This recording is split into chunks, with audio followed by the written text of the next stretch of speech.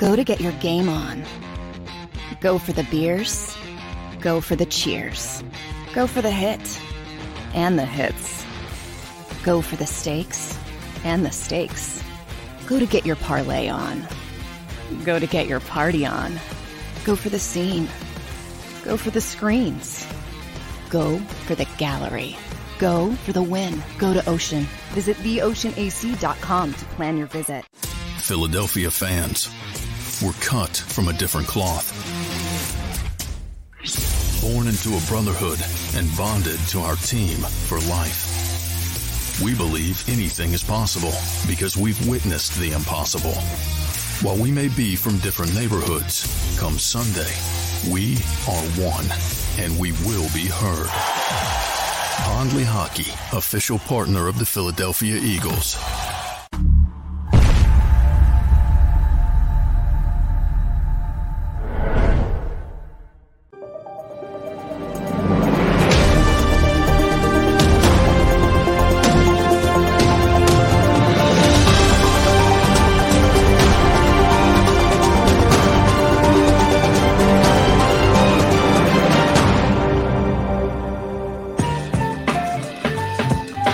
Take it any way you can get it, baby. A win is a win. Welcome in and a happy Monday, one and all. We are Sports Take, Jacob Sports YouTube Network. Rob Ellis, Derrick, Gunn. Barrett having jaw surgery? Is that oral surgery? Yeah, oral surgery. Has to get a tooth replaced and taken. Dude, I don't know. It's like getting the road work when you talk about going back and yeah. You know, dental work. Yeah. I don't like needles to begin with. Obviously, you got to, you've been a dentist. You ever have a filling put in? So when they deaden it, they take the needle, they turn it this way, and then they turn it this way. And I'm sitting there gripping chair seats. My palms are sweating. And I've had enough needles stuck in me, but I can't stand needles, I'm man. with you. No, yeah, oh my goodness. But he's had several of these just this year. Yeah, man. So he'll be back tomorrow, but he's on the IR a little bit. See everybody. What up, Eric? What up, William? Anthony, Eagles fan, Jeremy, Chris, the Mad Hatter, Jared, Kevin, Christian, and Kevin. What up, everybody? In the chat section, everybody streaming, everybody listening. We appreciate you. Chris D has a good question. Will there be a show? It just rolled. Will there be a show? What? Where did she go? Will there be a show Friday after Thanksgiving? And the answer is there's going to be something. We're not sure exactly what it is. Right. It will not be us, though. Yeah, we're working on the channel. Will have programming. Yes, that's for sure. But great to be with everybody. Hey, by the way, so coming up, we got no sports take. Xander's just letting us know. At 1:30, and we'll do this throughout the show, of course, too. But we'll concentrate a little bit heavier on it. Your best questions, not only from yesterday's game, but just in general. We'll try to run as many of those in sort of Q&A at 1:30 as we can possibly do from the for the chat section. So just an FYI regarding that. Derrick, an interesting one yesterday where it looked like for a very long, really up until the fourth quarter, it looked like the Eagles were going to fall for a second straight week. And they were, to credit to Jalen Hurts and the offense and a defense that had really, after that first drive, that really turned itself around. No question. Able to get that win yesterday. And you know what? You're going to have some of these. You're going to have some of these non-beauty contest kind of wins during the regular season. And 4 or 5 weeks from now, it ain't going to matter how it looked as long as you got it and they got it. As long as you hold on to that number 1 seed, and with the Giants losing, they now have a 2-game cushion. What are they? They're 9-1 now with 7 to go. That's a huge cushion to have with 7 games left to play. But, Rob, we've said it before, and I'll say it again. Every time this Eagles team steps on the field, it is the opponent's Super Bowl. And the Colts came out swinging haymakers. We know they weren't a high-scoring team, but I tell you what, we got to give credit where credit is due also. Colts came out with a great game plan. Mm-hmm. There was one thing that I kept harping on as me and Mike Missinelli and Seth Joyner and Devin Caney were watching the game from the green room. I kept saying in the second half, the Colts are playing not to lose. When you play a team like the Eagles, you have to keep attacking because they can explode on you at any given moment. And they played a conservative game in the second half not to lose. And I understand why. It has not been the best of seasons for Matt Ryan. Under new leadership, they're still figuring some things out. But their game plan on defense without their two best players who were out was a really good game plan. It frustrated the Eagles all day. But, it's a feel-good day. But you know me, Rob, I got to look at both sides of the equation. It's a feel-good day because the Eagles won. But as that game wore on, I'm saying, have opponents – we didn't talk about this in the pre-show meeting.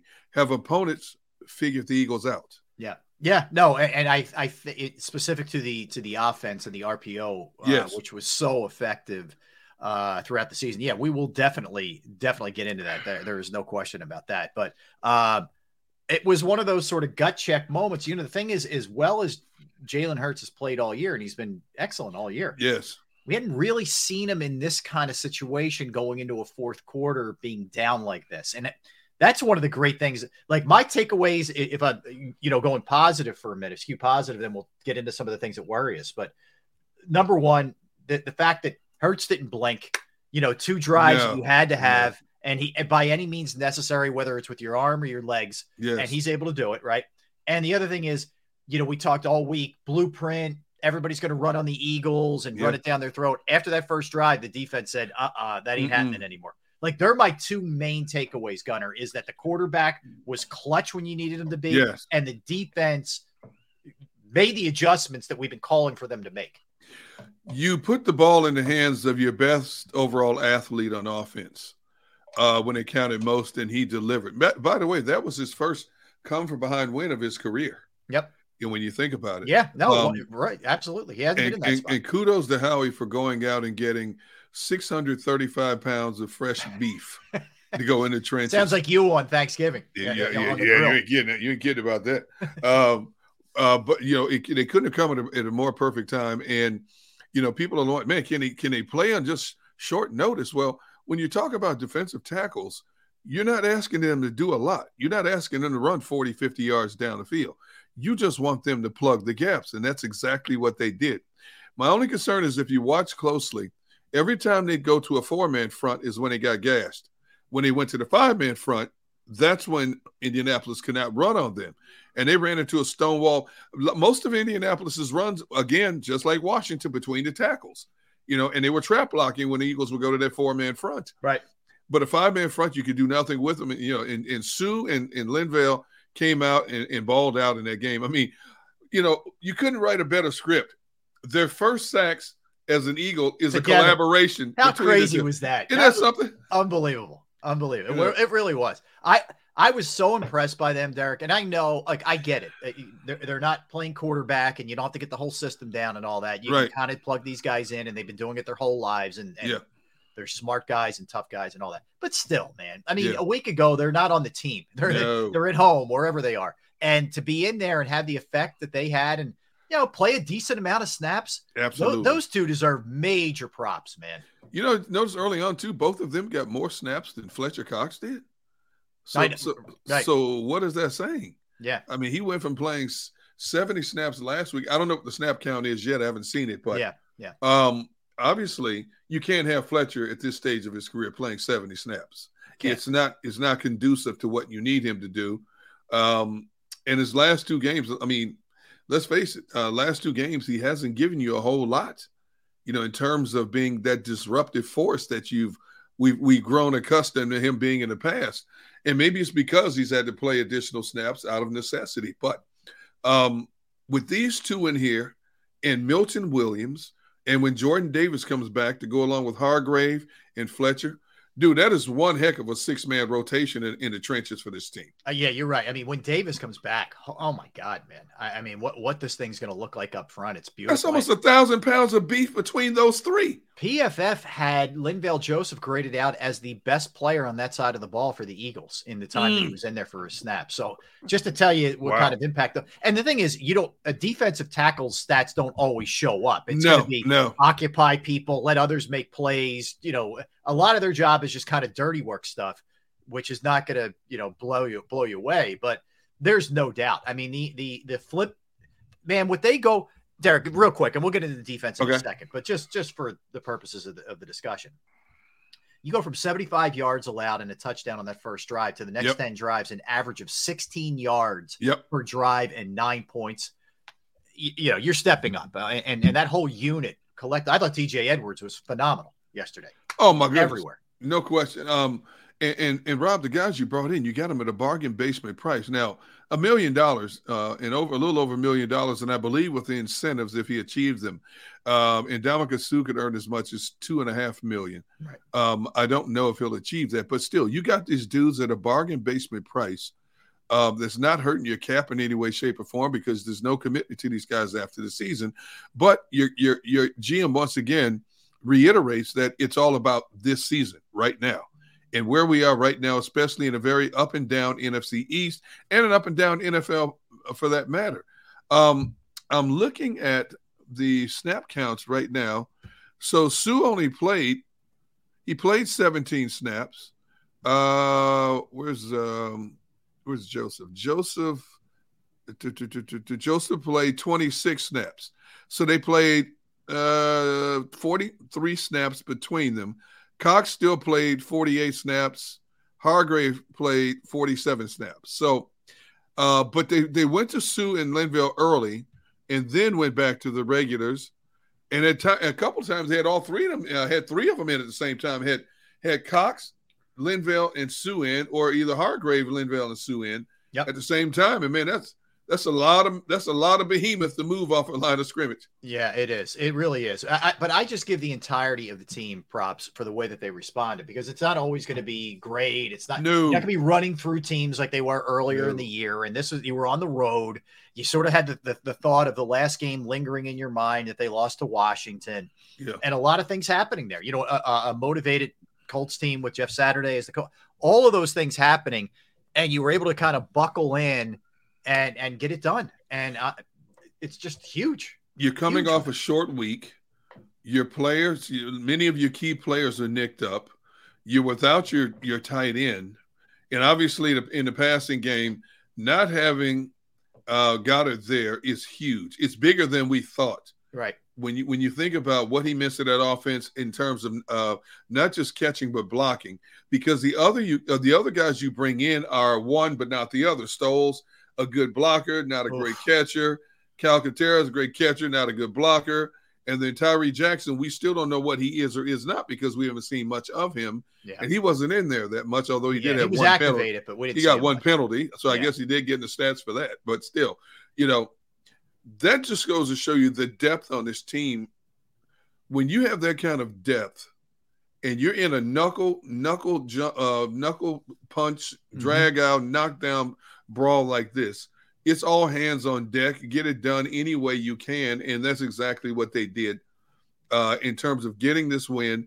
Because if they had lost this game, then they're still just one game up now on both Dallas and the Giants. It was two games is a huge difference now because you still have to face between the Giants and Dallas. You've got to face them 3 times coming up.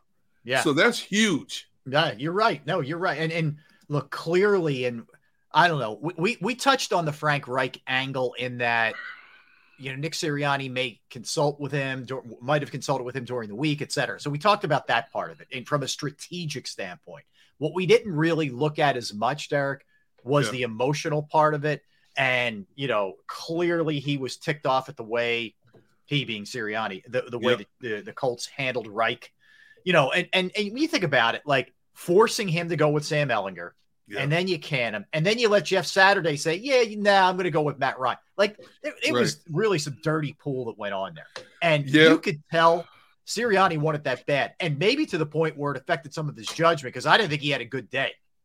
I didn't either. Decision-making wise. But that was from the time he went over to the people, after the Eagles scored and they held defensively, he's doing that with the Eagles fans behind the bench. He's crying, literally. He's coming in the tunnel and he's hugging Lurie, the place you used to be all the time in those tunnels. He's crying and hugging Howie Roseman. And then he got emotional even at the podium after the game. Like, and this meant a ton to him. And then he says, I don't have to say it, but you can tell. You can tell how much you can tell what I think about Frank being fired. You can tell this was more than just a game to him. This was like stick it to Irsay in the organization for how dare you jettison Reich like that after what you put him through. We see Sirianni being emotional, but not to this level. This was a whole different level of emotions for Sirianni, and it's good to see that in a coach. And the players knew. You heard Brandon Graham after the game talking about they understood how much it meant to Sirianni, not just to get the win, but because of his relationship with Frank Reich and people in it, and certain people in that organization, and how much of a mentor Frank Reich was to him coming up as a young coach. So it was good to see that. I'm just glad he got to do that, because that game was hairy, man, all the way down to the end. That was a hairy game, man. Woo! Yeah, it didn't look good. I mean, let's be real. You were heading into that fourth. Now, you knew they got a couple stops when they had to get them. The Colts missing the field goal. It was a long one, mind you. In fairness, it was a 50-yarder. But the Colts missing that kept that door open, man. They gave you life by missing that. And to the Eagles' credit, they took advantage of it. They got it when they had to have it. And I just think, the other thing back to Hurts, there's obviously the skill element of it, but there's just, he's tough, man. He is just locked in. There's no BS on the sideline when maybe the defense isn't doing their job or something else is happening. You don't see the finger pointing stuff that you see with other guys. Like, he is just dialed in, and I'm telling you, man, it's real. That helps you in those kind of games, the way that dude is focused. And everybody else feeds off it too. When you think about it, everybody else feeds off of.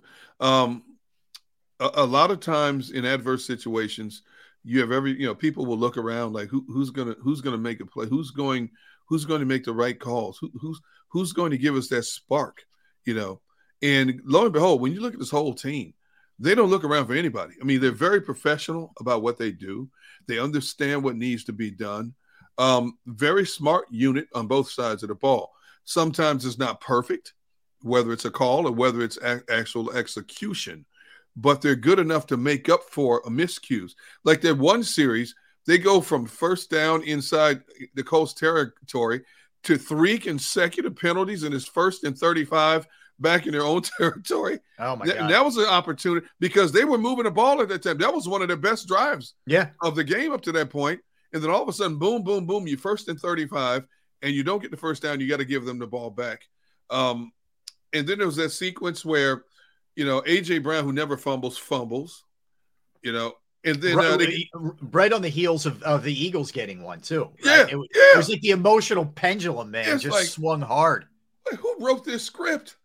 For this game, and you're thinking, oh, geez, here we go again. Yep. I mean, second straight game though. It's interesting. Second straight game, they lose the turnover battle. Never thought I would see that this season. Very rare. You're right. I mean, the strip sack, which very first. You're thinking first play of the third quarter. Like, here we go, man. And when you look at that again, I'm trying to figure out.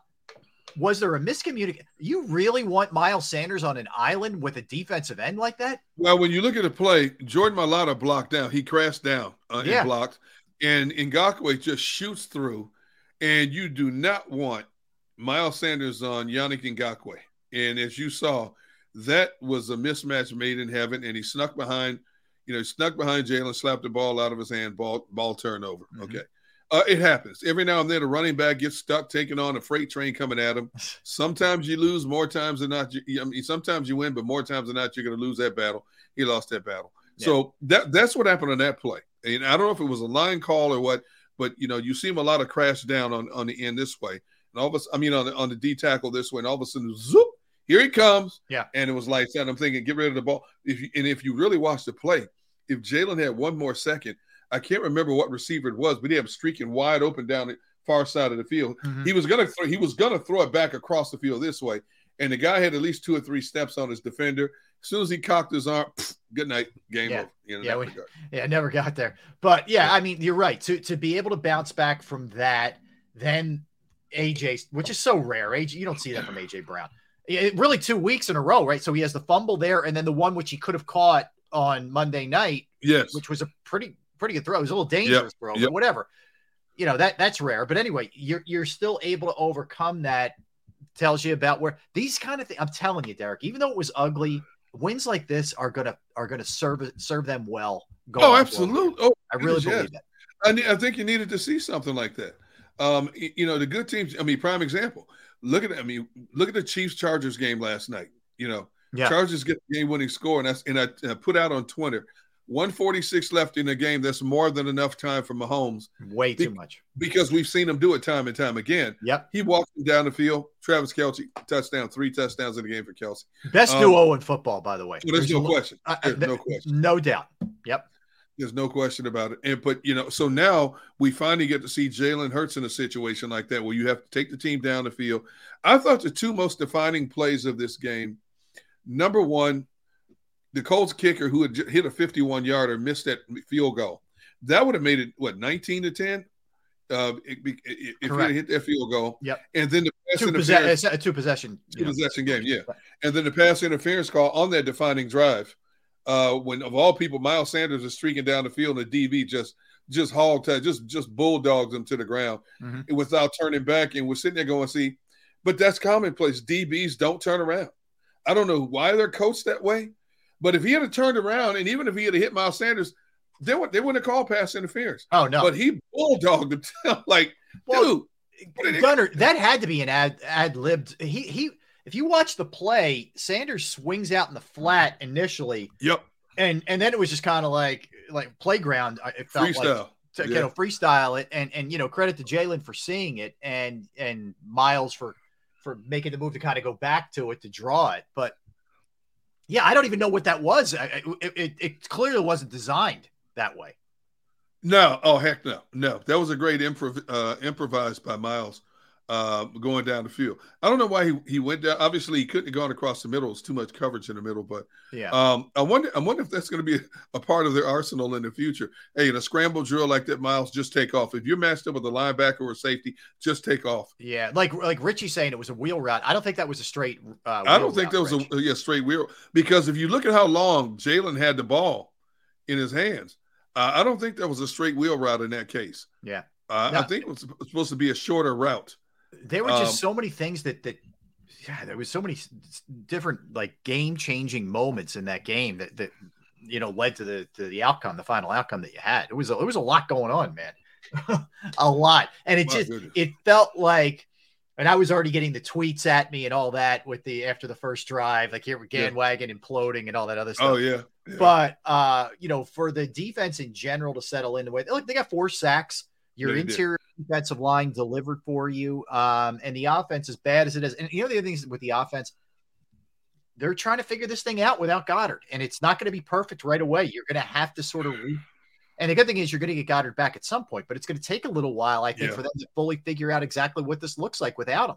And they're not there yet. They're not. You hope you continue to survive it, but they're not there yet. That's clear. Well, you know what? And I still think Tyree Jackson is going to be more involved in the offense, but you got to get him up to speed. He's lost basically almost 2 seasons because of injuries. So they're still trying to figure out what he is to this offense. Dude, there's not many 6-7 tight ends in the game. I know. And the small sample that we saw of him a couple of years ago in a preseason game, the way he caught the ball, he has some talent. Oh, for it's just a matter of getting him more integrated. Jack Stoll, he's not the complete answer. Yeah. Calcaterra is not the complete answer. You're going to have to pass this, mix this thing up. Yeah. And I can see him go in a lot of cases. I can see him going to more 12 personnel with 2 tight ends if they're going to stay. I still say they have to do a better job running the football. I mean, Jalen Hurts, 16 carries, 84 yards. Miles Sanders at 47 yards rushing. So obviously they keyed on Miles. They were not going to let him run the football their defensive front.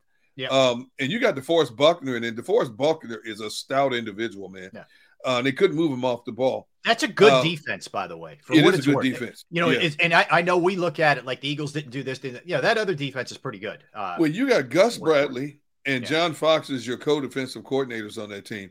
You got two great defensive minds on that side of the ball. And they played like it. I mean, they had no Shaquille Leonard, no Kwity Paye in there. Those were the 2 best defensive players, and they still made it a very miserable day. The back end of their defense is very physical. Made some plays. Stephon Gilmore, even at this stage of his career, is still one of the better cornerbacks. And just like I thought, he was on A.J. Brown most of the day. He's still one of the smartest, best cornerbacks in the game today. You're right. That's a good defense. Unfortunately, they don't have the offensive personnel to help the defense out more. Yeah, no doubt. And yeah, it's clear. I mean, it's Jonathan Taylor and not much else on that side of the ball. Matt Ryan is just not what he was, anywhere near what he was back in the day. All right, so when we come back, Derrick, we're going to go heavy into this defense. Again, it started off looking poorly, and I got some snaps for you too. I'll give you the snaps for all the guys, but we're going to get heavy into that. What they've been doing lately, the adjustments made, credit to that side of the ball, and then we'll get into the offense after that. So we got a lot in store. And by the way, a news update, an injury update on Joel Embiid. So we'll talk about that too. Oh yeah. When it rains, it pours with the Sixers, and it's pouring right now, man. So I'll give you that update because they got Ben Simmons and the Nets coming in tomorrow night.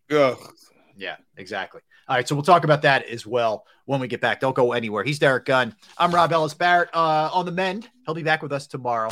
We are Sports Take, Jacob Sports YouTube Network. I want to tell you about Jim Murray and Principal Financial Group, because knowing who to trust with your finances can be a very scary proposition. And I will tell you, I am right there in the front of the line for years, just trying to find that right person to trust. And I found the right person, and that's Jim Murray and Principal Financial Group. Whether it's retirement planning, 401k review, insurance review, if you have a small business and you're looking to set up your employee benefits, that is another resource that Jim can help you with. I've entrusted my IRA, some 401k rollovers from previous stops for me, and I couldn't be any happier. You will be too. Give him a call, 610-996-4751, 610-996-4751. You can also email him, Murray, MURRAY.Jim@principal.com. That's Murray.Jim@principal.com. Go to get your game on. Go for the beers. Go for the cheers. Go for the hit and the hits. Go for the stakes and the stakes. Go to get your parlay on. Go to get your party on. Go for the scene. Go for the screens. Go for the gallery. Go for the win. Go to Ocean. Visit theoceanac.com to plan your visit. Since 1977 at Rafferty Subaru, we have always been about our customers and the community. Early on, a safe and durable option, we've evolved to become the best overall brand according to Kelley Blue Book.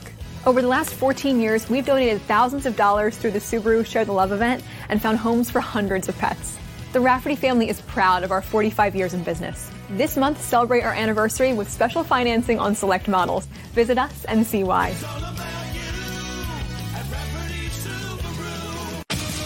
The greatest fans on earth.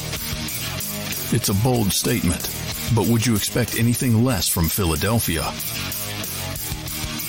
58 years of heartache creates a toughness, a grit, a resolve not found in most. Sure, our prayers were answered, but now that we've had a taste, we're looking for more. Pondley Hockey, official partner of the Philadelphia Eagles.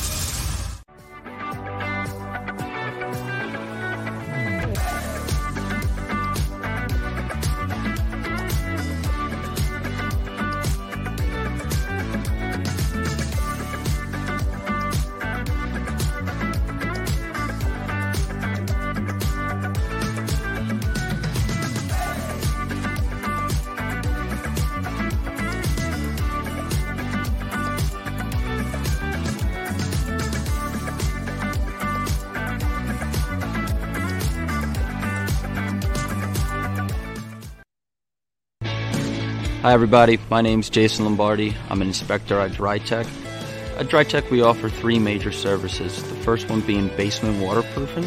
The second service we offer is foundation and structural repairs. And then the third service that we offer is mold remediation.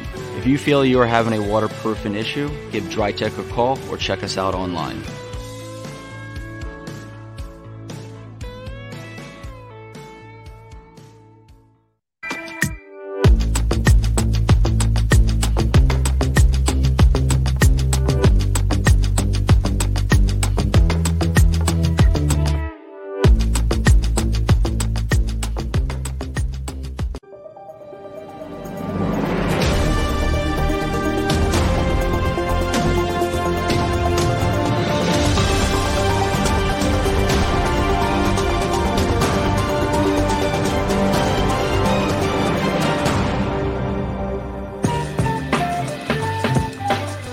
yeah, we are back. Thanks for hanging out with us on this Victory Monday. Rob Ellis along with Derrick Gunn.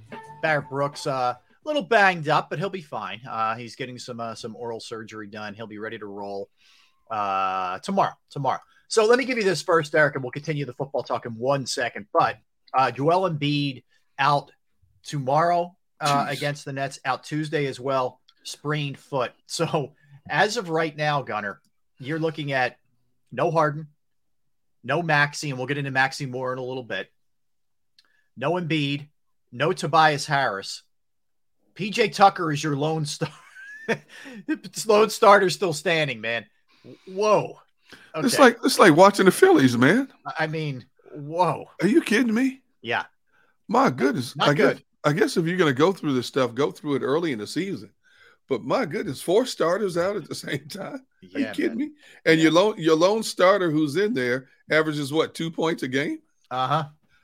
Yeah, barely he'll get like 1 field goal attempt a game. And your bench is not consistently giving you much of anything all season. Yeah. Who are you starting?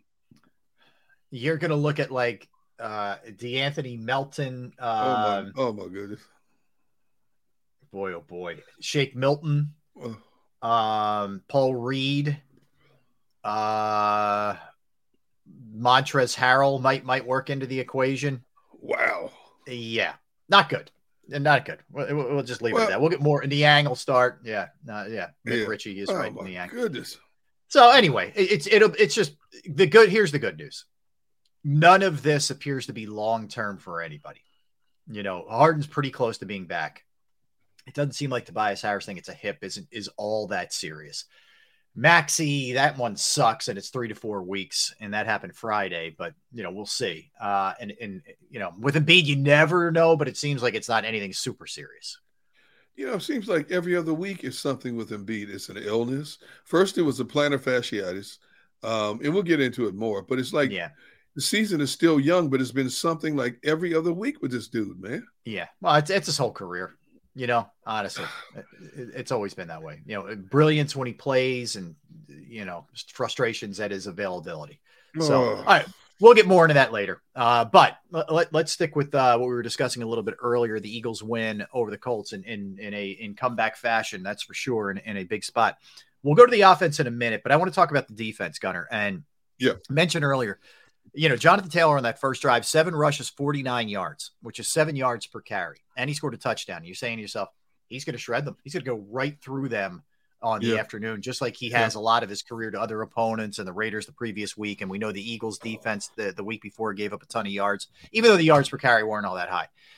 But the rest of the way, Jonathan Taylor, 15 rushes, 35 yards, just 2.5 yards per carry, no touchdowns. They absolutely locked him down the rest of the way after that. And Rob, they went to that 5-man front, and it makes a big difference because on that 4-man front, they were doubling down on the tackles, which opened up a lot of lanes for runners to go through.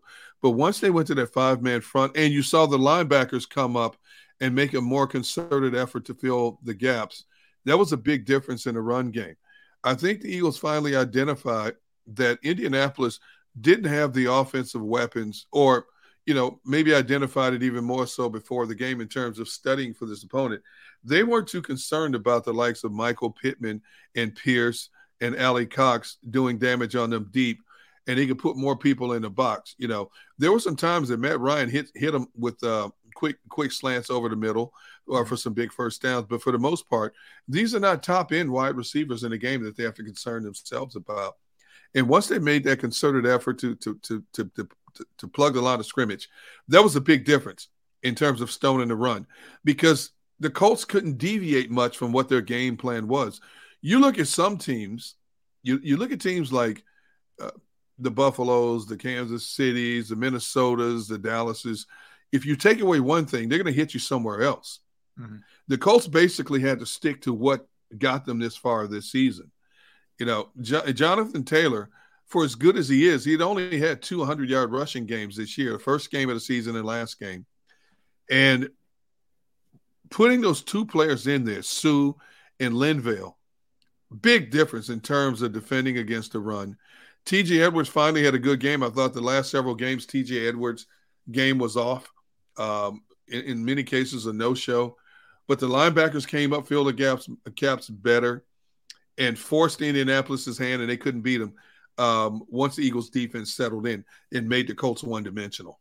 Yeah, and which they absolutely did. And that's the key with them, and it's going to be the key all year with the Colts is because, like you said, they don't have the weapons on the outside, and Matt Ryan's not the same guy. So if you're able to handle that part of it, you're going to be fine. But we didn't know. I mean, we went into the game saying, I'm not really sure, what this exactly is going to look like. And, credit where credit's due, as much as people wanted to dump on Jonathan Gannon, you got to give him some love. His defense played awesome. You hold a team to 16 points, you'll take it every single Sunday, Monday, Thursday. Wait. Let me think about this for a second. You said you got to give Jonathan Gannon some love. Correct. Yes, Can I give him a like instead of some love? No, give him love, Derrick. You got to give him love if you're being Rob, objective. I can't. I'm trying my best, Rob. I'm trying.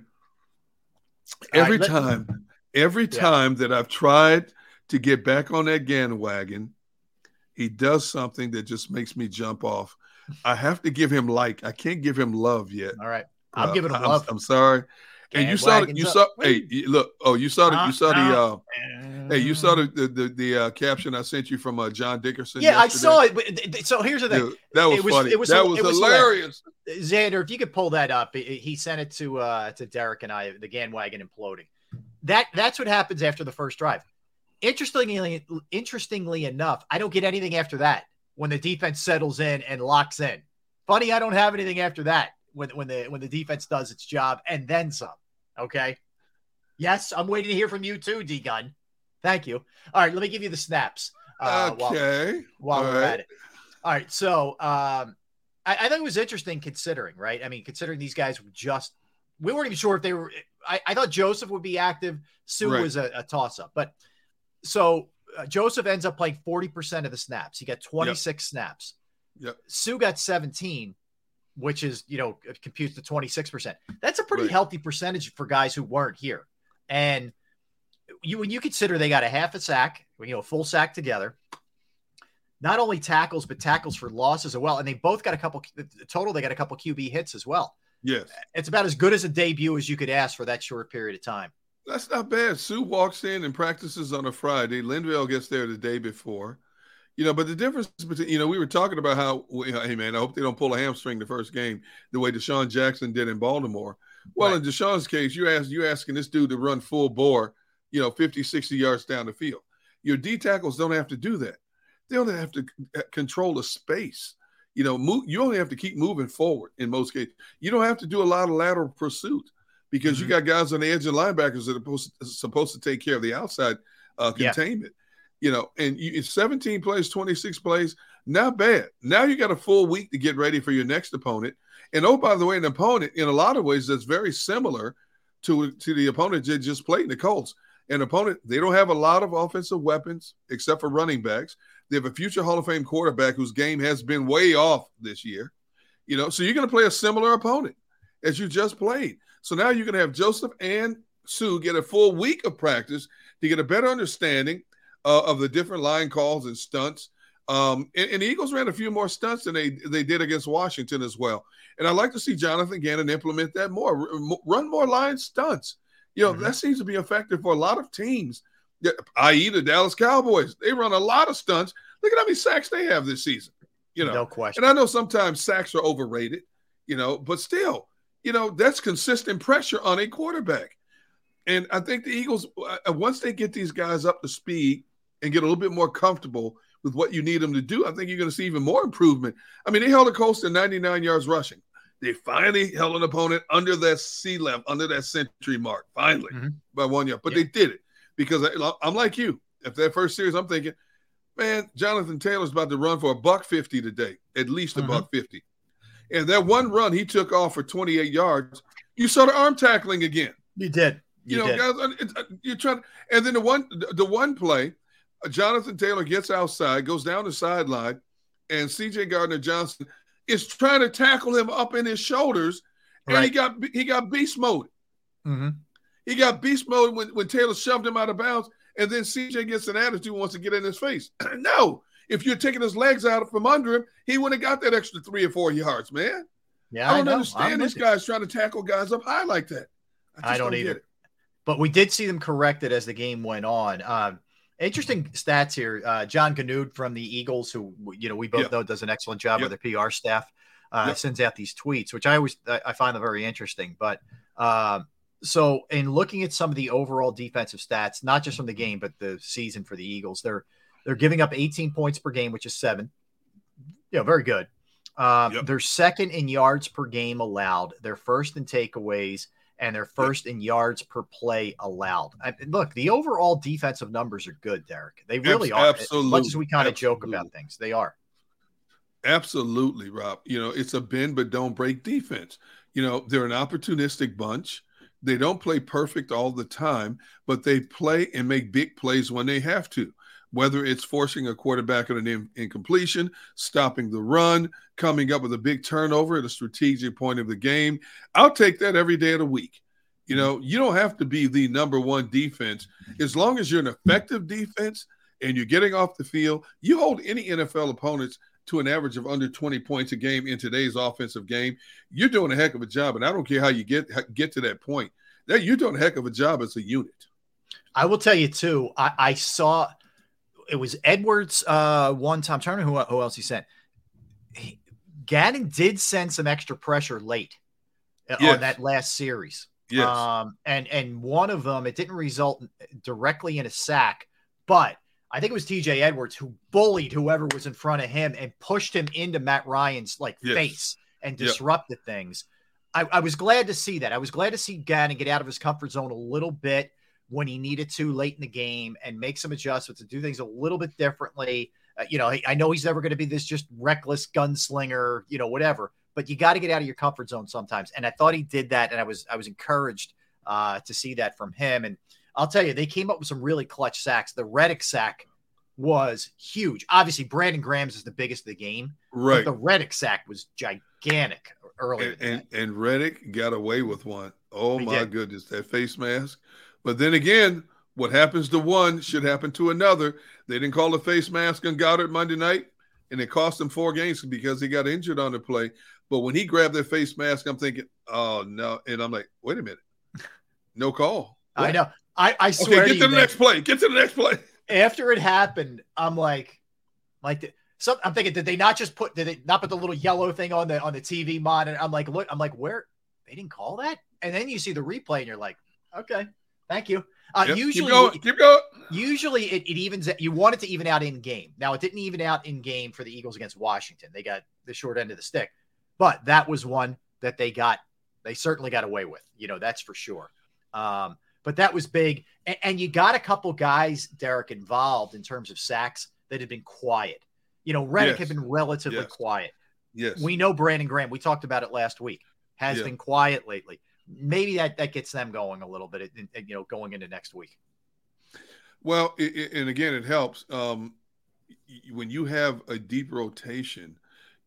Some players say they need X amount of snaps to get in a groove, to get going. And when you look at the situation with Brandon Graham's playing 26% one game, 32% one game, it keeps you fresher.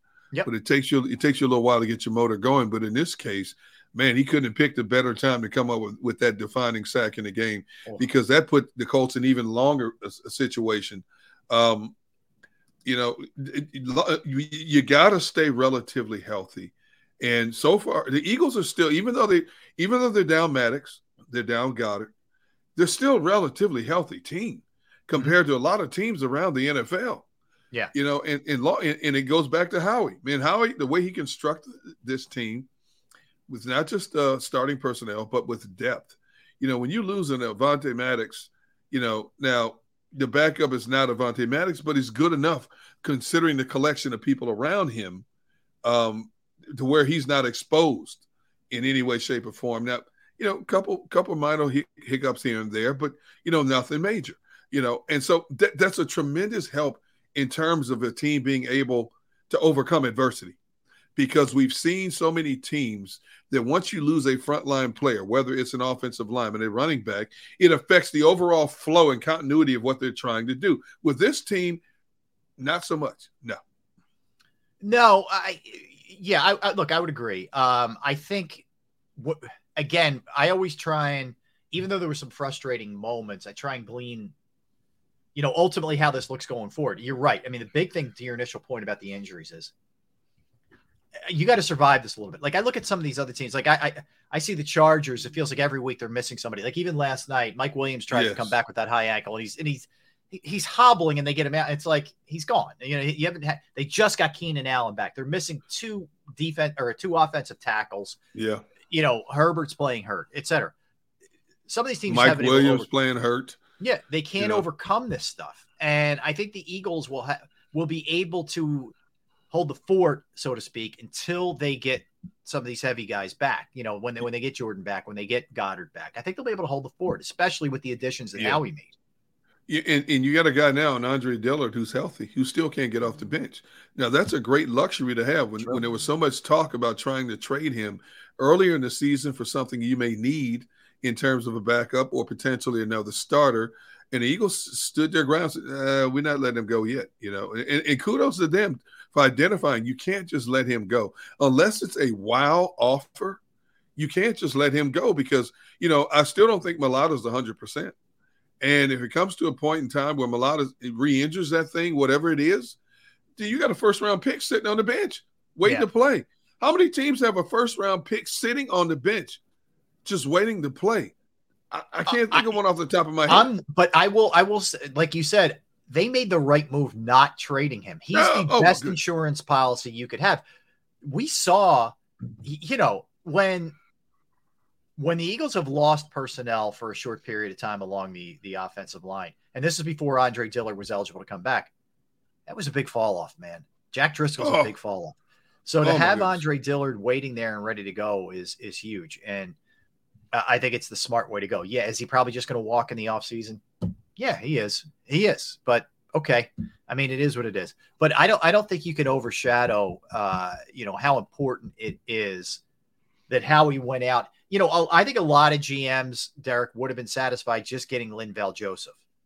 Just saying, all right, we did something, right? We addressed it. You brought in a guy and you're like, it's a nice move. But then to double down the next day and bring Sue in and to have both of those guys do that. And what you mentioned earlier, the long-term effect of not crushing Fletcher and Hargrave with the amount of snaps is huge. Yeah.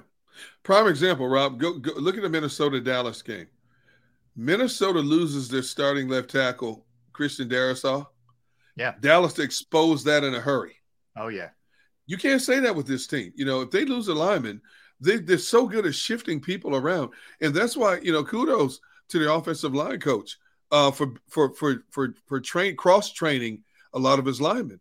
Because you just start moving pieces around, dude, and the depth that they have. And because most of these guys have been here for at least a couple of years, it's plug and play with this team. And, and the show keeps moving forward.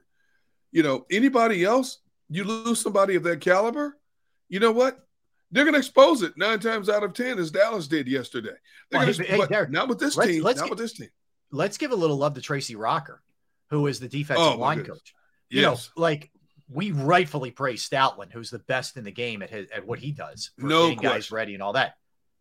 Short notice, those cats were ready to play, man. And Tracy Rocker deserves a lot of love for that. Yeah, we don't give him a lot of mention on this show. And matter of fact, not many people do. But I think it's at a point in time now. Especially, I'm so intrigued by seeing what he does with these pieces now moving forward. Now that he has 2 former Pro Bowlers in Sue and Joseph, in terms of how much he uses them, how much their numbers will increase, how much Fletcher and Hargrave's numbers might decrease to keep these guys alive. Fletcher, how the whole equation evolves when Jordan Davis comes back in there, because now you have 3 huge tackles that you're going to be trying to rotate in. And I'm not even just talking about, Hargrave and Fletcher. I'm talking about the 3 guys that are like the behemoths. You got a guy who's 6'6", 340 who's coming back. Right. You just brought in one guy's 307 and one 315, and now you're bringing another guy who's going to be coming back who's 340, 330. Yeah. Are you kidding me? Right, and guys who can play too. You're not just stuffing anybody in there. These are two dudes who have had really successful careers, and Sue especially. That guy was still really good last year. Yeah, the fact that he was sitting at home at this point of a season, to me, I just don't understand why nobody picked him up before then. I just don't, unless he was strategically picking and choosing where he wanted to go. Yeah. And there's some guys in that situation when they've made their money. They don't want to go to training camp. They don't want to just go to anybody's team for the dollars and cents. They want to watch how the season unfolds and strategically pick where they have the best opportunity possible to possibly win. Mm-hmm. And lo and behold, both of these guys sitting at home waiting for the right opportunity jumped at this opportunity. So you're right. I'm sorry. Finish your point. I'm sorry. Will they play again after this season? Doesn't matter, because I don't think they'll be here. Depending on how many free agents the Eagles lose, I don't think either one will be here. But what they're doing is they're now thinking to themselves, do I have enough left in the tank to play again next year? And who knows? Maybe one of them will be back with this Eagles team. Who knows? Yeah. No, you're right. But I do think two things. One, your point about them being fresh and not having gone through training camp in the first, whatever it was, 9 weeks. They're going to be feeling great at the end of the year. Knock on wood. That's the first thing. And then the second thing, the reports are out that Sue turned down a possible deal to go to the 49ers because he thought that the Eagles were a good fit for him. So I do think, to an extent, with these guys, it was a choice. They absolutely, they were looking at the right organization. They're not getting paid a ton, but they want to win a ring. I mean, Sue talked about it. He said, look, I've made a lot of money. I have 19-month-old twins at home. I could easily just stay home, chill, be a dad. He said his own mother was yelling at him because she wanted him to just retire, not get hurt anymore. He's like, but I want to win, man. So that's your motivation right there. I think the report I saw Friday was he's made $166 million in his career. Okay. So it's not about the money. There's no question that he's already won a ring, and I guess his motivation is, I want to see if I can get one more before I'm all said and done. Who gives me the best opportunity? And, if that report is true that he turned down the 49ers, I wonder how many teams in the AFC were after him. Now, usually these things come out eventually. But when you think about the Buffaloes, Kansas Cities, Baltimore's, those are teams that need D linemen also too. Although Buffalo's defensive front is pretty doggone good. Yeah, I wonder how many teams from the AFC pursued him also. It's a good question. But the bottom line, he decides to come here. He feels this team gives him the best chance to grab that ring. So with that said, hey, more power. You got him for a base salary of $750. I know. To play the rest of the season. Are you kidding me? At the halfway point, $750. Incentives close to 2.5. That's good. If he's hitting those, great. It means he's killing it. The team's killing it. I'll take it. I'll take that. I'll take that every day of the week.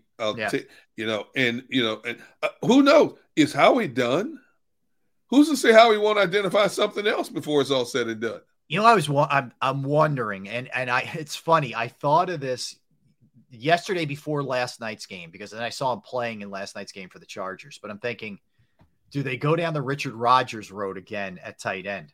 Ooh. But he's with the Chargers. But I'm just trying to think of somebody who's available on the street that may be able to give you a little bit of a boost until Goddard gets back. I am concerned because it looks like Stoll is almost strictly a blocking guy.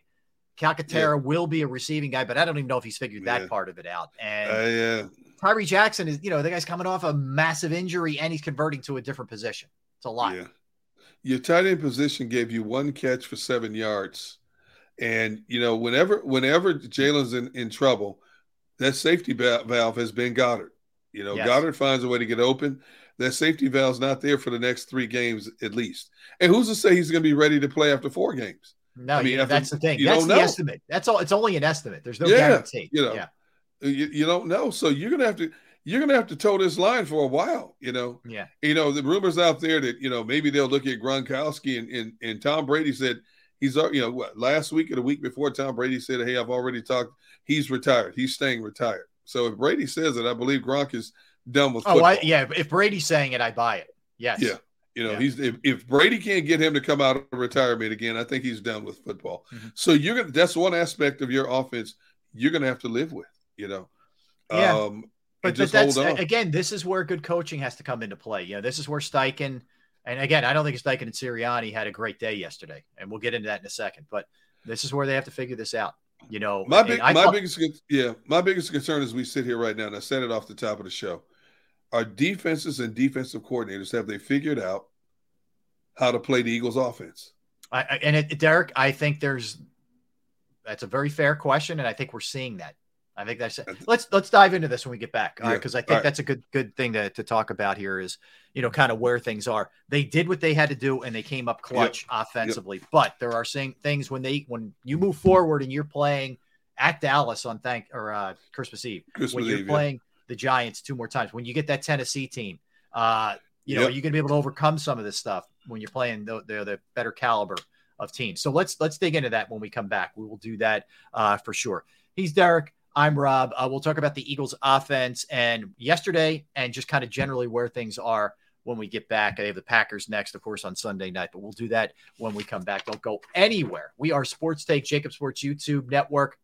I'm going to talk to you right now about Pro Action Restoration, because Pro Action Restoration is the place that you call or reach out to online if you're having any kind of issues, whether it's water, fire, smoke, mold damage, or something else that you're not quite sure about. Because here's the beauty. They're on call 24 hours, 7 days a week to assist. I can attest to this. I called them on a Saturday. They got right out to my parents' house. They fixed it up. They cleaned it up. The crew was professional. The price was reasonable.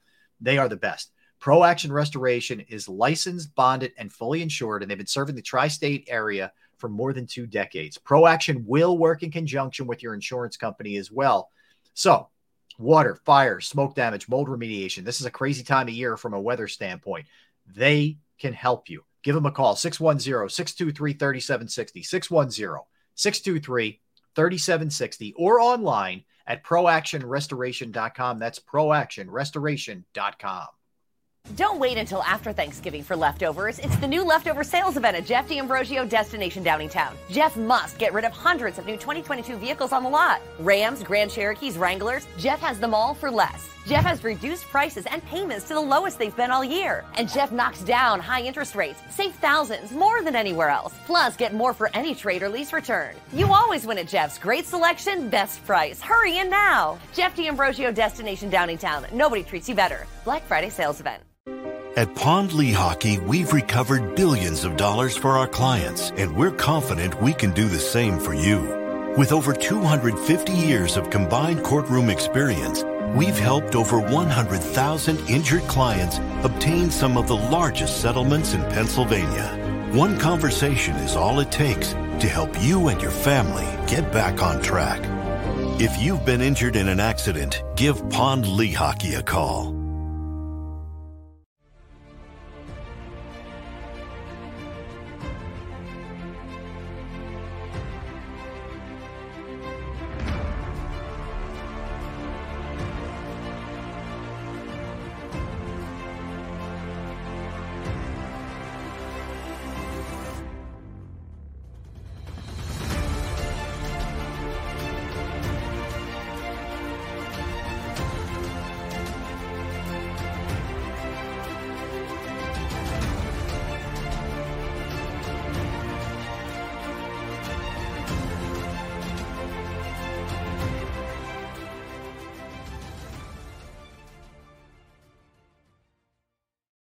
Go for the beers, go for the cheers, go for the hit and the hits, go for the scene, go for the screams, go for the gallery, go for the win, go to Ocean.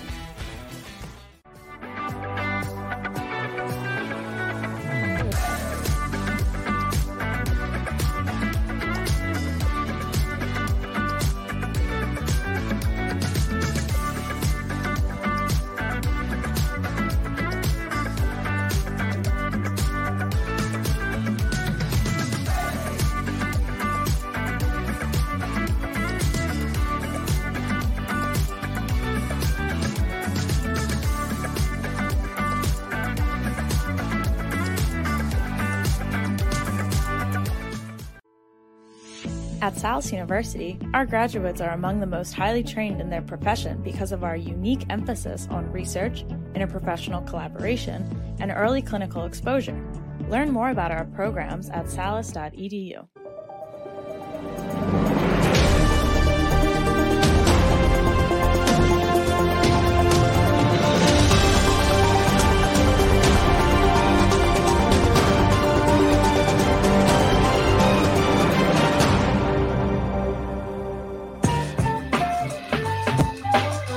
Happy Monday, everybody. We're Sports Take, Jacob Sports YouTube Network. Derrick, Gunn, Rob Ellis, Barrett off today, getting some repairs, and he'll be ready to rock and roll tomorrow. I know. And any kind of, and I'm sure we've all been through it, whether it's anything from a filling to root canal to you name it, man. Needles in the mouth and drilling and the smell of the drill, the whole thing, man. It just it hits you. It hits you in a special spot. When they start hitting your tooth and you smell that smoke, I'm like, oh geez, man. I know. Yeah. There was a question in here and I let it get by me. And I wanted to address the question because I thought it was a good question. Okay. It was about, hey, D Gunn with this person, a television man. Okay, he I think he asked it earlier. He says, hey Gunner, don't you feel this Eagles defense with all this talent can be a shutdown defense? Not just a bend but don't break defense. I think that's a good question. And I know this is going to get under Rob's skin. I think if the scheme was a little different, it could be. But to thoroughly answer that question, I need to see them play. I need to see them play an offense like the 49ers, a healthy Tampa Bay, before I could thoroughly answer that question. We haven't, outside of Minnesota early in the season, we haven't really seen them play a real formidable offense, a top-notch quarterback in a lot of ways. Well, that's why I think this stretch is going to be interesting, Derrick, because I know and you know very well what the Packers are. They're not what the Packers used to be, but it's still Aaron Rodgers, okay? And he's had a lot of success against them over the years. So you don't know which Rodgers is going to show up, the one that beat Dallas or the one that flopped against Tennessee. He's been Jekyll and Hyde all season, so you don't know. It's true, but you could get the Dallas one, okay? You're going to get Tennessee, and I know people will automatically say, okay, it's Derrick Henry. Well, check out what Ryan Tannehill's doing lately. You ain't kidding. So right away, you're going to get two huge tests, boom, boom. You know, we know what it's going to be with the Giants. You got to contain Saquon. Yep. And the Bears, it's going to be containing Justin Fields and Montgomery and everybody else who runs around for them like maniacs. And Justin is playing a lot better now than he played early in the season. Right. And likely, and barring an injury, you're going to get Dallas with Dak Prescott. Right. So, and possibly Odell. Maybe. Did you see the tweets of Dallas players recruiting yesterday? Yeah. Jerry doing his usual. No, not Jerry. I'm talking about like DeMarcus Lawrence and all these other players. Yeah, they're openly campaigning. Make the right decision. Come on now. What are you waiting? Because Odell put out there, wow.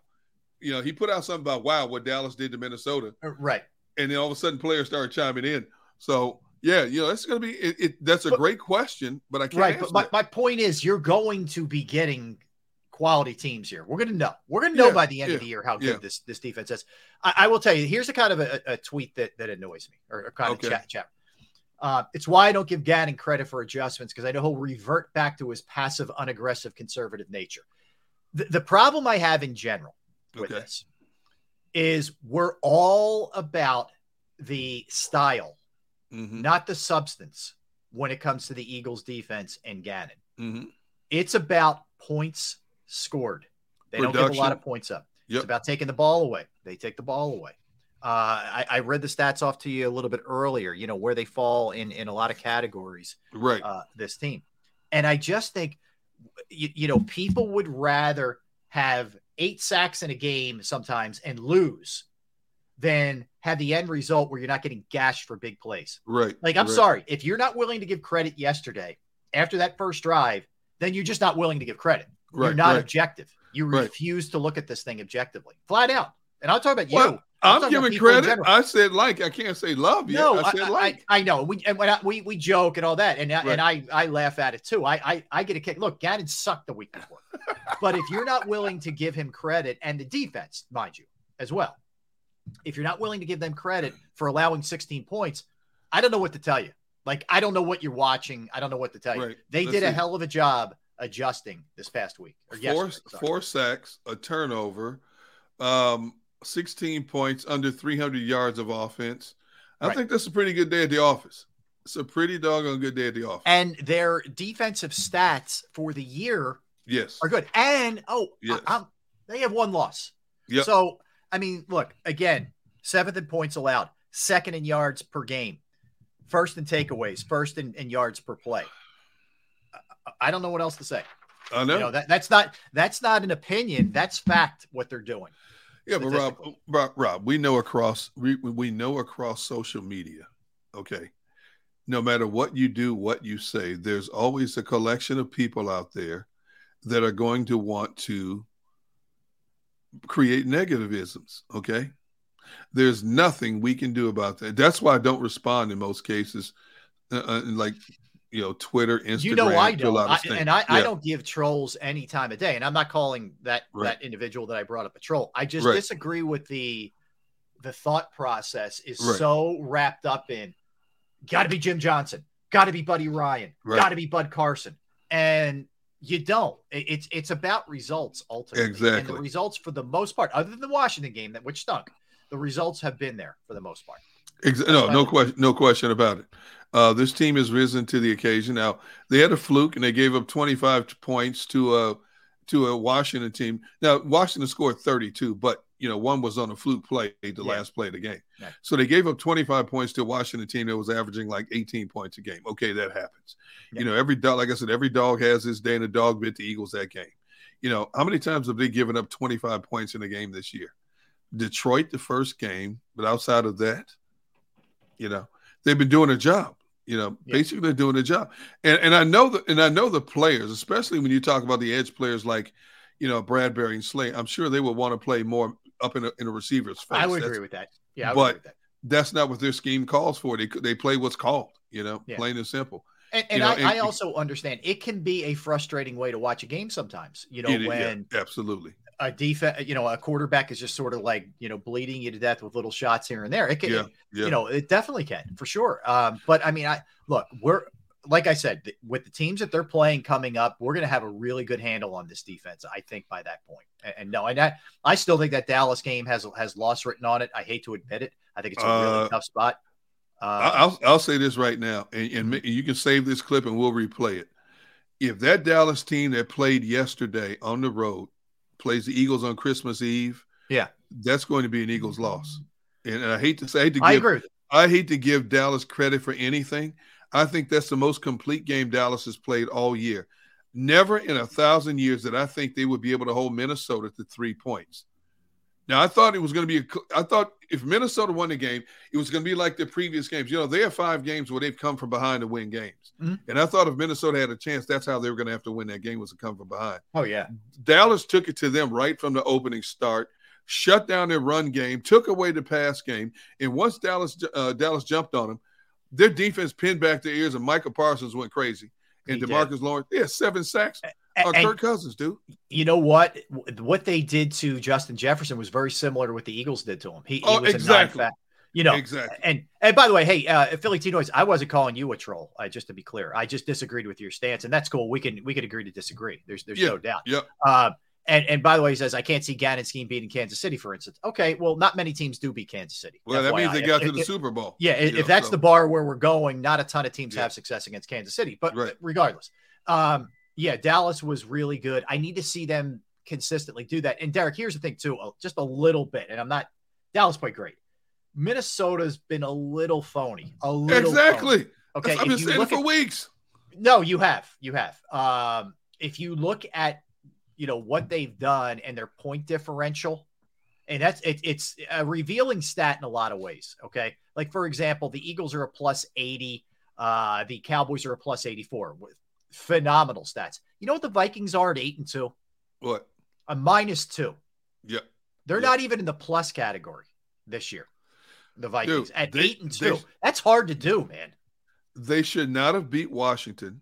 They definitely should not have beaten Buffalo with that fluke snap at the goal line. New Orleans. New Orleans. Chicago had them. Chicago, and the fact that they beat Miami, I was shocked. Who was playing that game? Was it Bridgewater then? I can't remember who played. Yeah, that was that. I think it was that stretch when Tua was out. I'm pretty sure it was Bridgewater and Skylar Thompson. Yeah, who came in as well. They should not have beat that Miami team. Right. So Minnesota's been living on the edge for a while, and it finally caught up to them. And I still don't think Minnesota, for as much firepower as they have and as much as they've brought in T.J. Hawkinson, I still don't think their defense is that special. And, teams have turned the ball over, but, they are what they are. And now they run up against the Dallas team that played the complete game yesterday and just took it to them. So I still think Minnesota's a good team. I don't think they're a great team. I'm not saying Dallas is a great team, but Dallas has the capability of doing a lot of damage to a lot of people. I agree with that. For sure. All right. So, and we'll get into the whole NFL, everything that went down yesterday on at 2:00, and we'll look ahead to tonight's game as well, and back at last night's. But all right. So offensively, Derrick, in this game, 10-3 at the half, it was not pretty. They couldn't get anything going. It had a very similar feel to the Washington game where they were just couldn't run the ball particularly well, couldn't throw the ball particularly well. Right. And it was setting up to be, one of those bad games. But man, when you get into the fourth quarter here and they're down 10, and by the way, I was blown away by this stat. I don't know about you. I couldn't believe this stat when I saw it. First comeback of 10 plus points in the fourth quarter in 41 games. The last time was Deshaun Jackson's walk-off punt return against the Giants, Miracle in the Meadowlands Part 4, whatever it was. Yes. That's crazy. And that's so something. Anyway, it's so funny, man. That feels like in some ways it was yesterday, and it feels like a really long time ago in other ways. It was 12 years ago, for what it's worth. Here's the thing that just really shocked me the most is that Indianapolis held the Eagles to 3 points for 3 quarters of football. 3 points. And I'm sitting there looking at the stat over and over and over again, and I'm like, I can't believe this is happening. Is it Goddard? And the Eagles shot themselves in a lot of ways, penalties, a bad decision-making at times. But the Colts, minus their 2 best players, held them to 3 points through 3 quarters. Yeah. And Rob, with this being a copycat league, you know what's going to happen? Other coordinators are going to look at what the Colts did and try to copy a lot of the stuff. You look at upcoming opponents, they're going to try to emulate a lot of stuff that the Colts have done. And the Eagles can't afford to lose some of their key personnel moving forward, but still, Eagles have to make some adjustments. Nick Sirianni and Shane Steichen have to make a number of adjustments to get this offense more fluid, because that's 2 games in a span of 6 days that we watch now where the offense was not fluid coming out of the gate. I'll tell you, one of the things I've noticed is, and I know they're attacking it a little bit differently, our opposing defenses, but I thought Jalen in his RPO reads was a little bit off. Like, what I mean by that is when to hand it off, when to maybe pull it back and throw as opposed to keeping it himself. I thought he had some misreads earlier in the game. And then I think in the fourth quarter, he just said, look, I'm taking this thing over. And he did, which we'll get into in a second. But I thought he was a little bit off. And some of that may be just different looks that they're getting from opposing teams. So that's something that he's going to have to adjust. And I think that's really where the offensive staff in general needs to figure this thing out, so they're not getting bogged down. You're not going to be able to pull this off every week. It goes without saying. So they have to be more consistent throughout the 4 quarters of the game. It's a valid point you brought up, because it's happened now twice in the span of 6 days. And the big question is why? What is it? What is it that's off about the Eagles' offensive flow? You can't say it was Goddard for as much as he was in there Monday, because they were struggling when he was in there before he got hurt. They absolutely were. You're right. And so now that he's out, we know he's a big part of the offense, both in the blocking game and the running game, but it's just something that's not fluid. And, we have Lane Johnson every week on our postgame show for Jacob Sports Media. And I asked Lane that question about the offensive being stagnant, and I thought his answer was quite interesting. He said, we're starting to see things when game time rolls around from defenses that they haven't done before. So defenses now are making adjustments just for this Eagles offense, showing different looks, different fronts, different disguises that haven't shown up through the first 7-8 weeks of a season. And it's taken a while for the Eagles to counter that. And, they still had a chance to win that Washington game, but, too little too late due to the turnovers.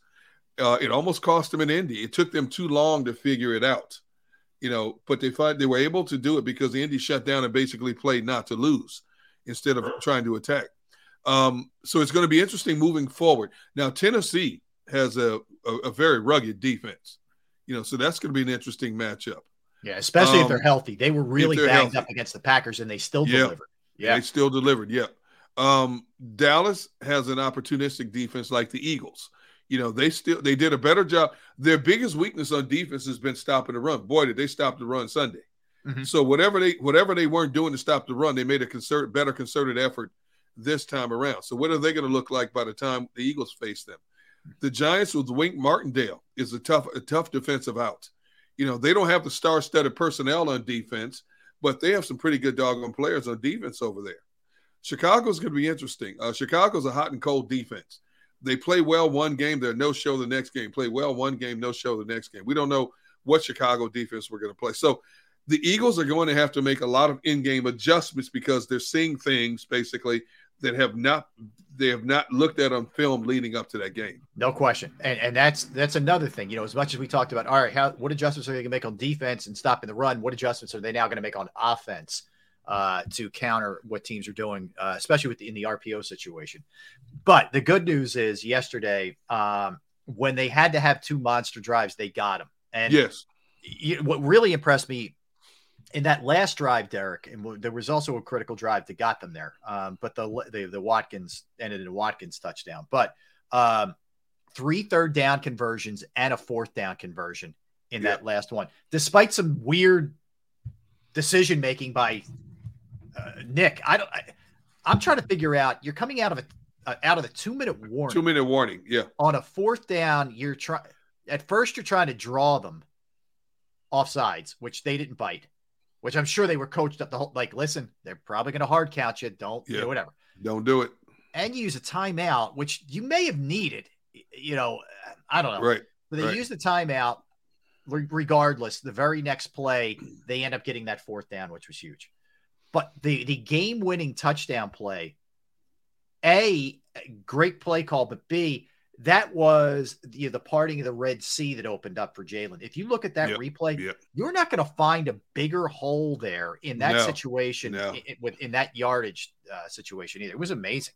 Colts were thinking pass the entire game. Now, if you remember, much of the game, the Colts were keeping a spy in the middle of the field on Jalen as well. All of a sudden, they abandoned that when they went to a pass on that play, and it was like the Red Sea parting. That whole middle, I think you could have walked in there, Rob, for that touchdown. And I know you run the 40-yard dash in about 2 days, and I run it in 4 days. What they say, a sundial to measure me? Exactly. Yeah. But I think you could have scored on that play. I know. But it was a great call. The coach, Jalen said basically, and what did Sirianni say after the game? He loved the way Jalen took the game on his shoulders. Exactly. That's what the making of a great quarterback is. When things are not going the way they plan, you have to do something out of the ordinary to get your team over the hump. Mm-hmm. And that's what he did. He took that game in he took control. Look how many quarterback runs were called. I don't know if he called them at the line of scrimmage himself. I don't know if they were called by the coaches on the sideline, but that's the difference in the game. When your quarterback's the leading rusher in the game, because your primary running back can't get free. I don't have my tight end. The passing game's not going like we thought it was supposed to go against this team. What am I going to do to get us over the hump? He did it. He did everything. And that's all you really ask. Look, it's not always going to be perfect. It's not always going to be the way you designed it and what you thought was going to happen before the game. We all know that. It's kind of like life. You just got to roll with stuff sometimes. And ideally, do I want him running that many times? No, I don't. I don't want the odds of him getting hurt, to be, increased by him running that many times. But sometimes you got to do what you got to do, man. And I look at his 4th quarter, Derrick, 3 for 5 passing, 38 yards touchdown, 8 rushes, 49 yards, and a touchdown. Whatever he's got to do, he's going to do. And he's going to be poised doing it. You see these other guys, like we'll get into Zach Wilson. and a little bit later, and what kind of brutal leader he is. This is still a very young football player, but the dude gets it. He's dialed in. And he's not overwhelmed by the situation. I can't emphasize enough. He's so far a head and shoulders above his age in terms of maturity.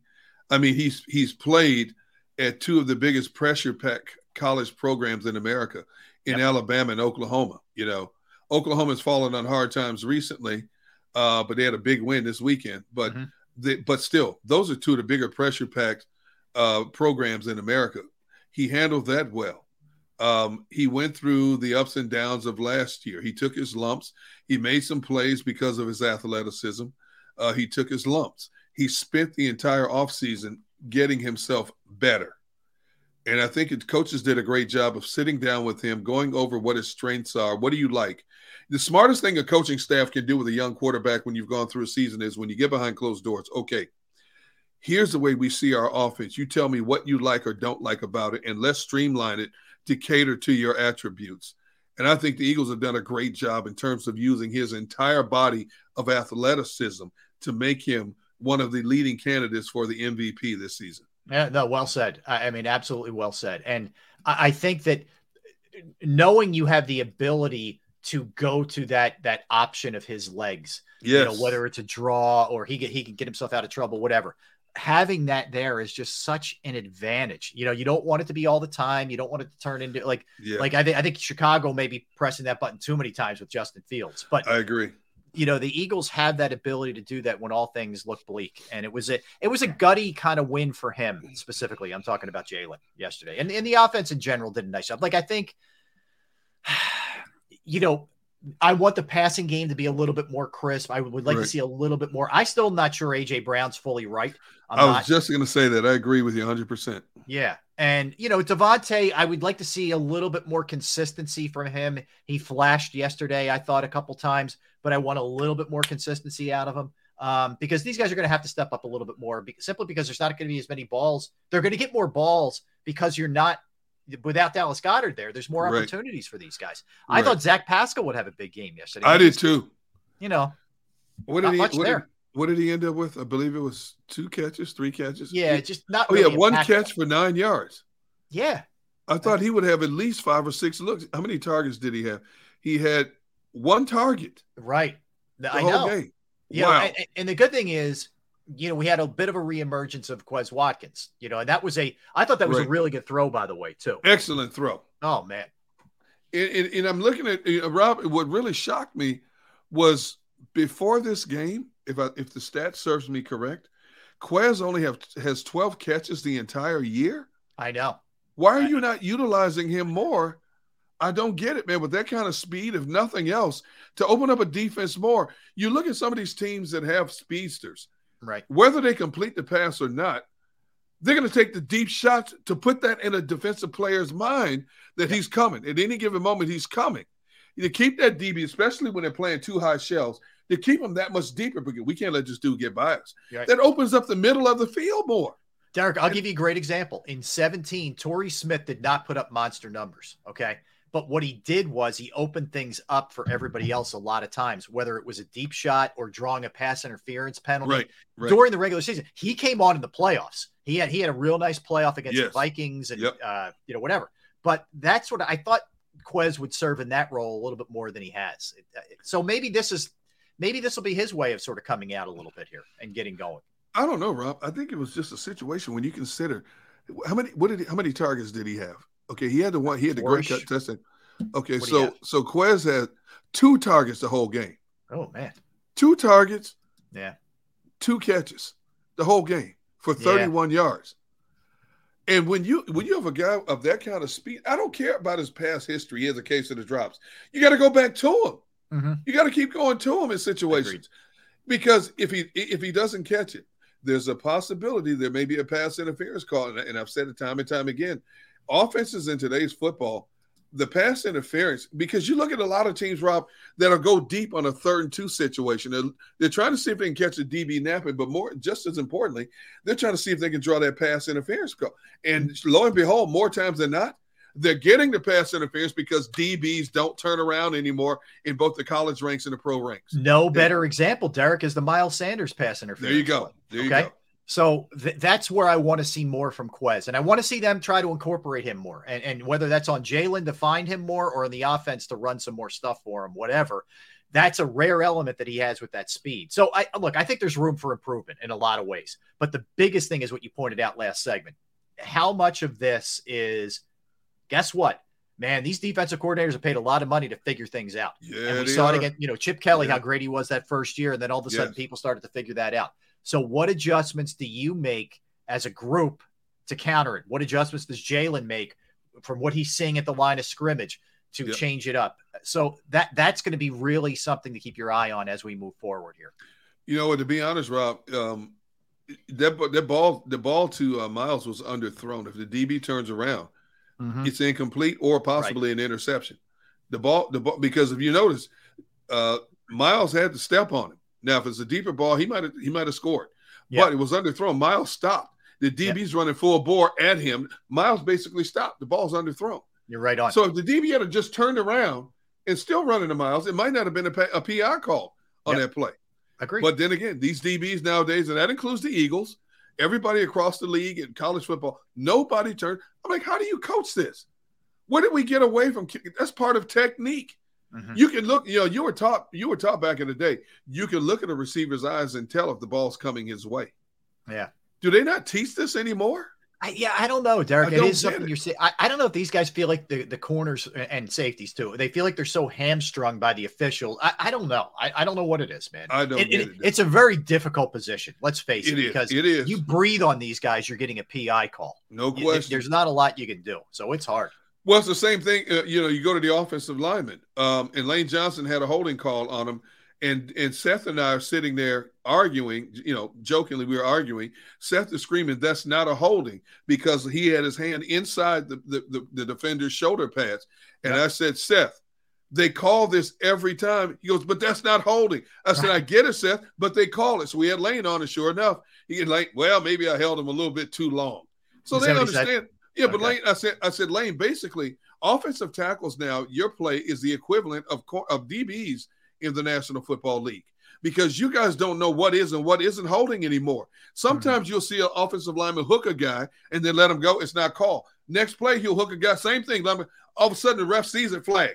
So they don't know what is and what isn't holding anymore. You're taught a certain way here. If you grab a pass rusher inside the shoulder pad here, you're not going to get called. That's not true anymore. It's not true. It's not consistent. No, listen, you're right. I don't disagree with you. It's inconsistent too. I wanted to share this with you too. I mentioned this to you last week when we had Mailata on, and he was not happy with the way he played. I talked to Chauncey Gardner-Johnson after the game yesterday, and I got to tell you, man, like these guys are so focused. He was already on to Green Bay, and this was like a half hour after the game, and I said, hey, congrats on the win. He's like, you know what, man, there's a lot to clean up. I'm not happy with me. I'm not, blah, blah. And he went on and on. I'm like, wow, these dudes are locked. Like there was not a second of like, let's enjoy this for a minute. I don't know if that's good or bad. I think you need a little time to enjoy sometimes, but he was right on and not happy with the way everything went. I give him props. I like that. Focused. See, I like that. And that's the mindset. That's the mindset of this team. Yeah, we won a game, but we didn't win it the way we thought we should win it. And coaches tell you, hey, savor this for 24 hours and then we have to move on. No, these players are already thinking about the next game, man. They're getting ready because they see the big picture. Rob, you look at this roster, and these players are looking around. Man, I got Sue, Joseph, Fletcher Cox, Hargrave, Darius Slay over here, Bradbury over here. We got AJ over here, Devontae Smith. We got possibly the leading MVP candidate here at quarterback. Man, we can do some serious stuff.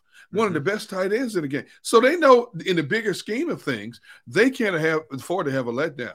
Because, Rob, I'm telling you, if both Tampa Bay and 49ers get in the playoffs, and I believe Tampa Bay is going to win that division hands down. 100%. They will roll through that division the rest of the way. But I'm telling you right now, don't judge those two teams by their current records. You cannot. They have not been healthy this year. I agree with you. I totally agree with you with Tampa Bay. I will say this too. Players aren't looking at it necessarily from this standpoint, but we are in the front offices. They also know that Jalen's in basically the last year of this deal. I know he's got one more year left technically, but they're going to have to pay him. They have this kind of flexibility to go out and get Bradbury and all the guys they got in the offseason and sign Sue and, Joseph and all that because of that quarterback's contract. There you go. They need to take advantage of it now. You better never know what the heck tomorrow or next year holds. So couldn't agree with you more.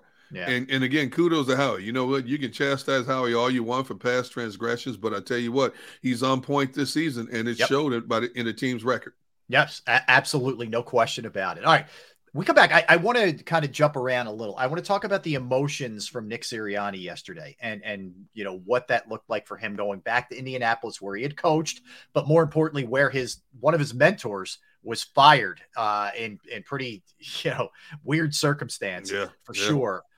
We'll get into that. He also got the game ball, did Nick Sirianni, from his players yesterday, which I thought was kind of cool. So we'll talk about that. Some people put off by some of his reactions to the fans in the stands, and I'll get your take and get everybody in the chat section's take on that as well. We'll mix in some Sixers with the Joel Embiid news that he's going to be out for the next two, and they are a banged up bunch, to say the least. So we'll get into all of that. Don't go anywhere. We are Sports Take, Jacob Sports YouTube Network. Derrick Gunn, Rob Ellis. All right, let's talk about Flynn Tree Services. Flynn Tree Services is an experienced, licensed, and insured Pennsylvania tree services company that will trim or remove any unwanted trees off of your property. They offer cost-effective solutions to any tree problem that you may face. So, do you have any types of tree issues in your yard or on your property? If you do, they're just a quick phone call away. They are experts at trimming all types of trees, and they serve southeastern Pennsylvania, South Jersey, and northern Delaware. Flynn Tree Services specializes in tree removal, stump grinding, and tree pruning. Now, keep in mind, we're in that weird time of year with storms and heavy winds and hurricane season. It's a great time to have your trees evaluated before something serious happens with branches coming down or a tree coming down. You go to their Facebook or Instagram page for more information or a sampling of their work. Give Flynn Tree Services a call at 610-850-2848. 610-850-2848 or online at flynntreeservices.com. That's flynntreeservices.com. Go to get your game on. Go for the beers. Go for the cheers. Go for the hit and the hits. Go for the stakes and the stakes. Go to get your parlay on. Go to get your party on. Go for the scene. Go for the screens. Go for the gallery. Go for the win. Go to Ocean. Visit theoceanac.com to plan your visit. Since 1977 at Rafferty Subaru, we have always been about our customers and the community. Early on, a safe and durable option, we've evolved to become the best overall brand according to Kelley Blue Book. Over the last 14 years, we've donated thousands of dollars through the Subaru Share the Love event and found homes for hundreds of pets. The Rafferty family is proud of our 45 years in business. This month, celebrate our anniversary with special financing on select models. Visit us and see why.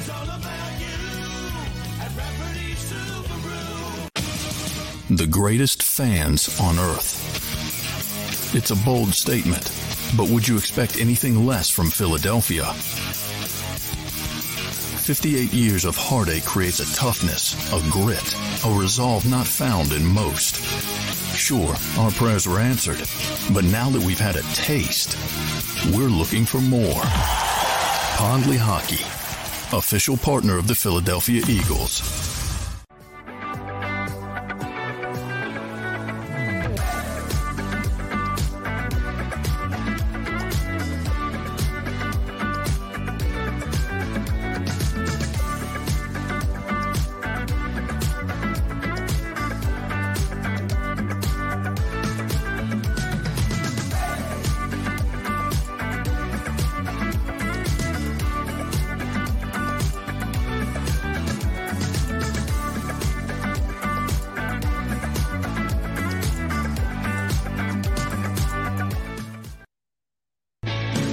Hi everybody, my name's Jason Lombardi. I'm an inspector at DryTech.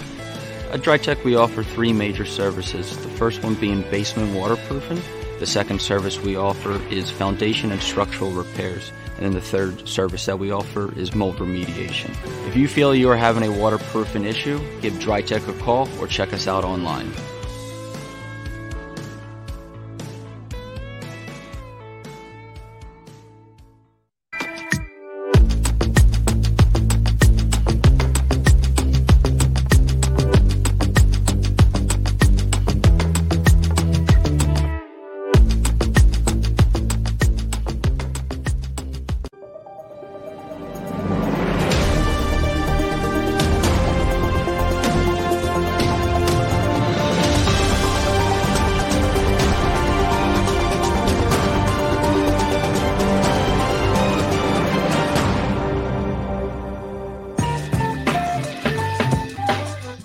Hey, what's up, everybody? Welcome on back. We are Sports Take, Jacob Sports YouTube Network. So you want to start firing in the chat section, firing some questions away for Derrick and I. We will we'll get to as many as we can possibly get in this segment. We're always keeping an eye and monitoring what's going on. But you want to give us some questions, we'll be happy to jump on them and bring them up here for sure. Derrick, let's focus on the emotional thing here. Like I said earlier, I think we looked at it more strategically with Frank Reich, and will Sirianni pick his brain a little bit going into the game. But, I didn't know that he'd be quite this fired up for this game. And I don't know if maybe it affected his decision-making sometimes in the game. Maybe he was a little bit too emotional at times, because I didn't think Sirianni had his best game. But you could see it once that thing was over and not in doubt anymore. There were a bunch of Eagles fans behind the bench at the Colts Stadium. And he's kind of he wasn't jawing to Colts fans. It was more exuding Eagles fans. Yeah, you're muted. So he was doing all that. And then what really struck me, man, when he went into the tunnel and he saw Howie Roseman there, their hug, you could tell he was tearing up. And then he was that way. You carried it on your post game show as well as I did on mine. He was really emotional, man. You could tell. Frank Reich was more than just a mentor and a friend to him.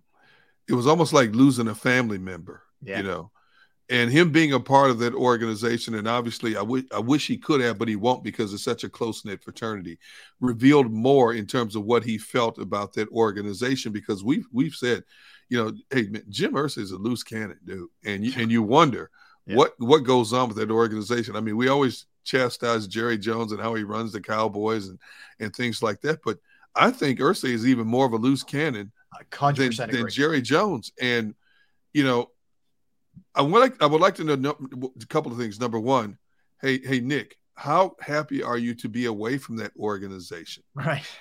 Number two, and what was it about that organization that just made the hair in the back of your neck stand up? But obviously, when you fire a close friend, a mentor, the way they did it, like you said earlier, we assume that Frank was forced to go with Sam Ehlinger. And as soon as Jeff Saturday takes over, no, we're going back to Matt Ryan here. Yep. So was Frank Reich a sacrificial lamb?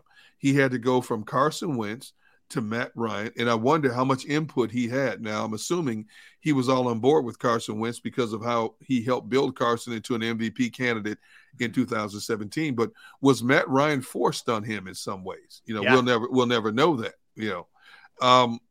And so for him to exude that kind of emotion after that game was decided, I like that. We don't see that. I'm okay with it. I don't want to see who he is. Yes, I don't want to see the statues like Bill Belichick. That was just another game. No. Yeah, I don't want to talk about what happened, yada, yada, yada.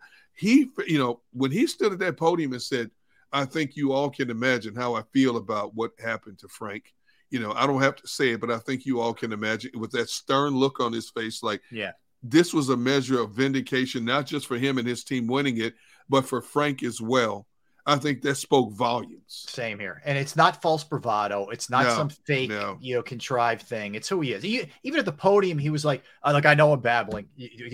Ask me what you need to ask me. Like, it's just who he is. And he is a heart on the sleeve. I think it's why he connects to his players. I think it's why he's connected to the city. He wasn't taunting Colts fans. He was basically saying, like, Eagles fans, thanks, we got you and all that kind of stuff. That's why there are some people who are like, act professional and all that. I don't think he's acting unprofessionally. I think he's doing what he does. That's who he is. And you don't have to like it, but it's who he is.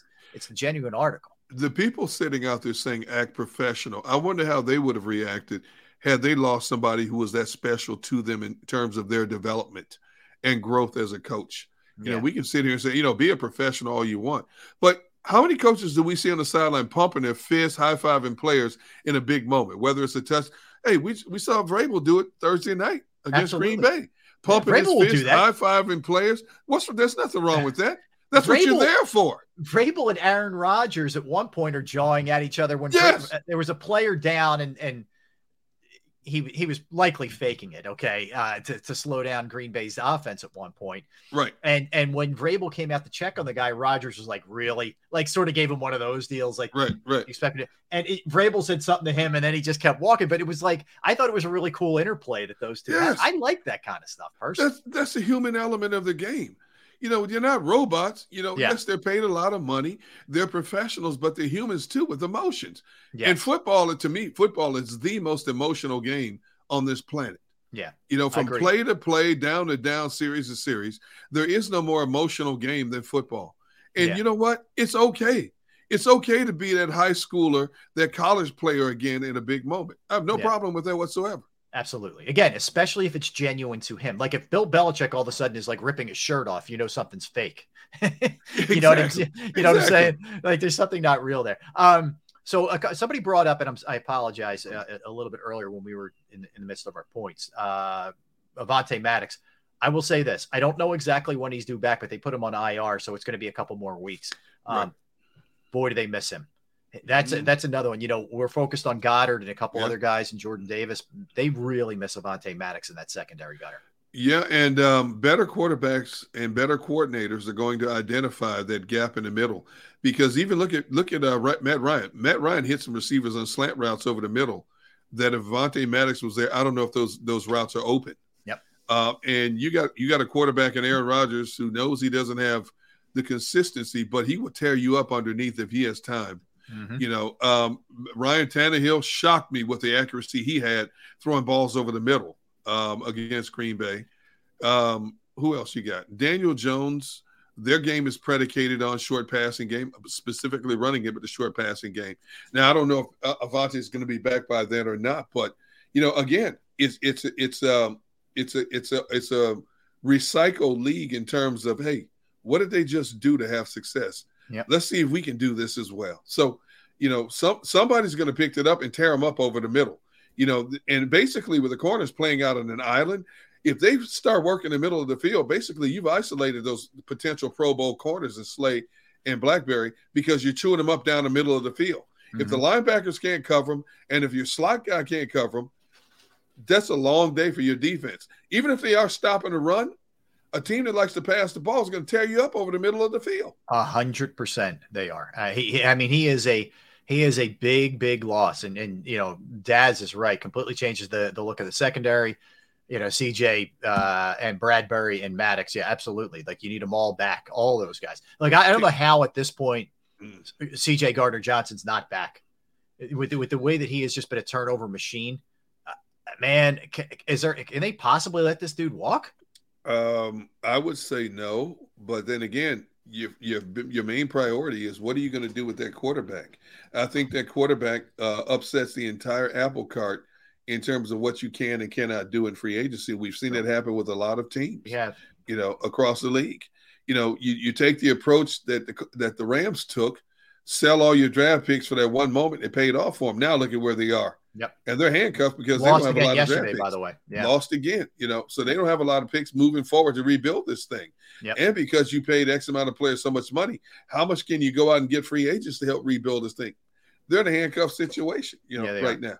All right, let me hit this one real quick, Derrick, from Craig North. Would you re-sign Darren Sproles? Absolutely, unequivocally not. I would not. Okay. No. Here's why. Why? Okay. His last 3 years with the Eagles, played 3 games, 6 games, 6 games. Yeah. Now you're talking about, let's fast forward 3 more years and we expect this guy to hold up.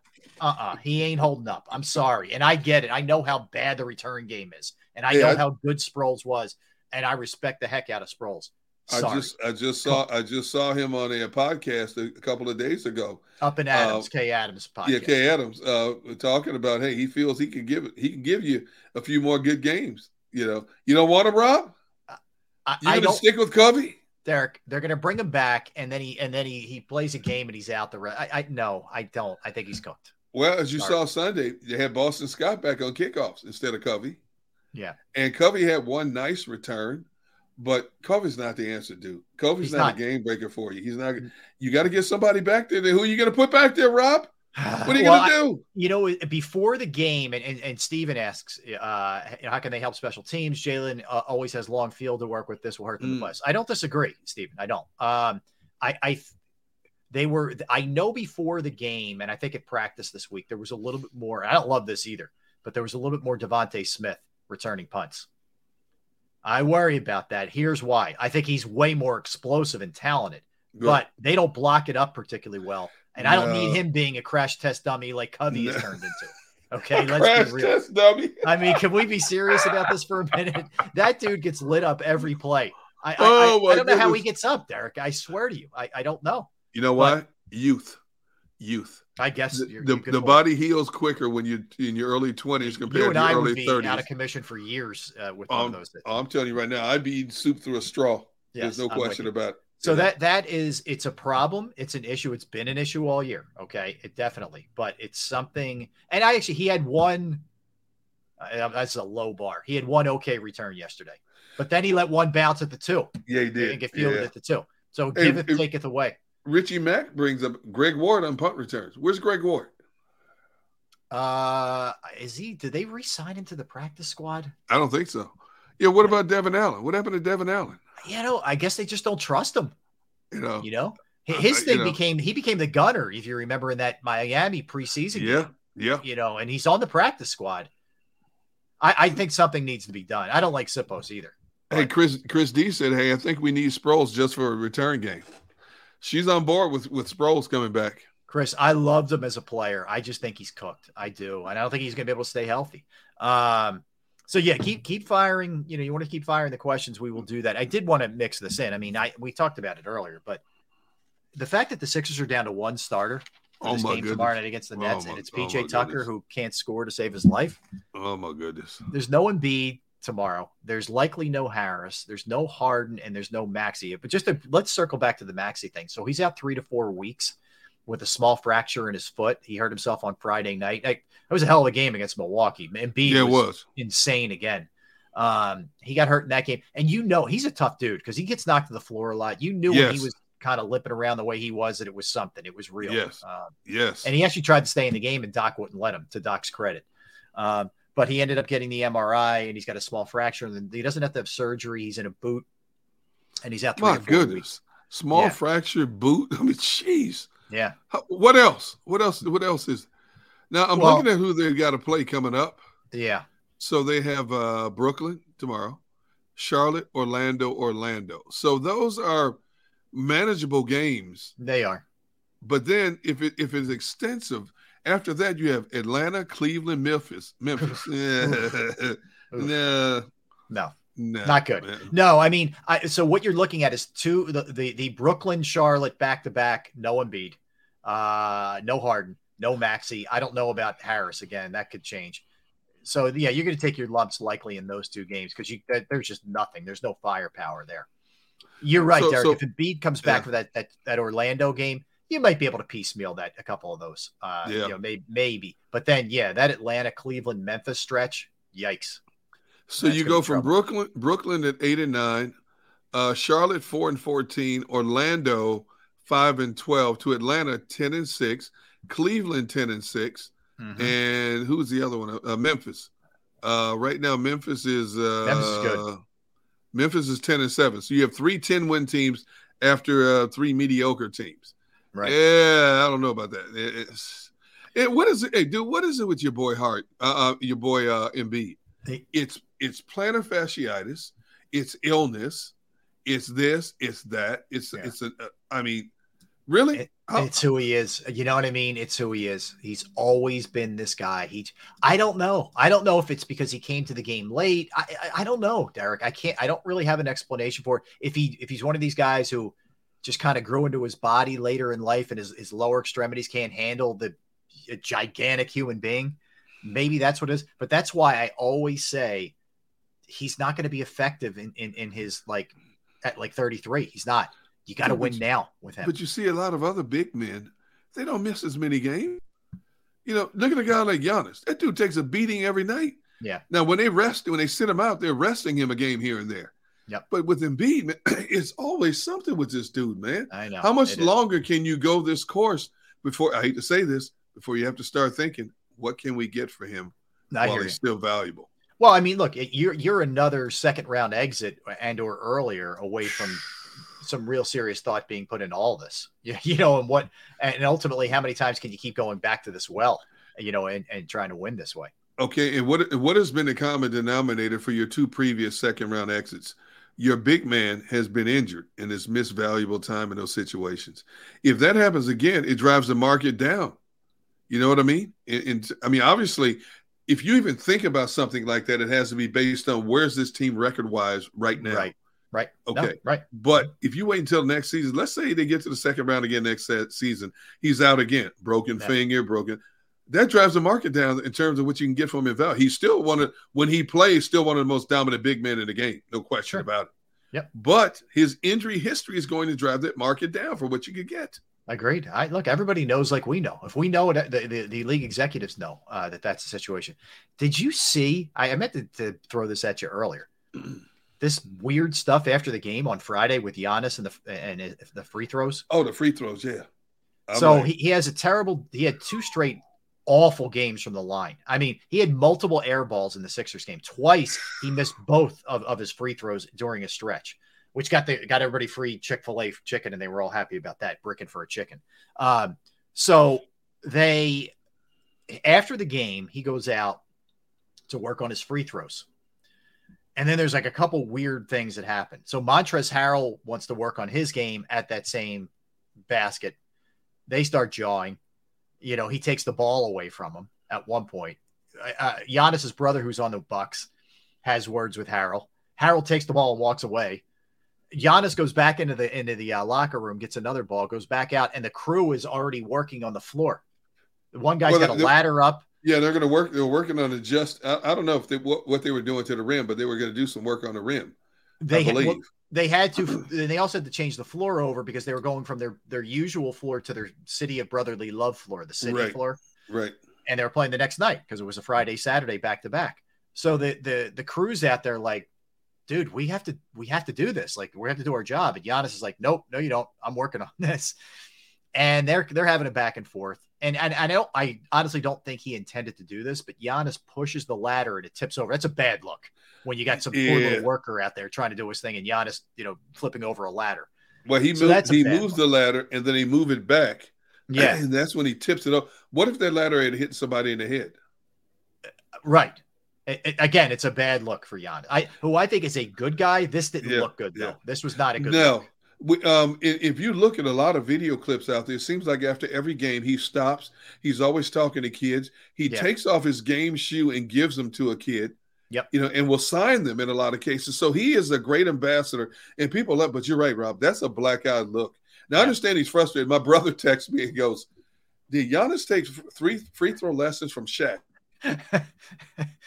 What's funny, Derrick? He improved a lot the last few years, but he's reverted way back this year. Yeah. He stinks. He's one of the most dominant players in the games, but he's still, when it comes to free throws, he stinks at free throws.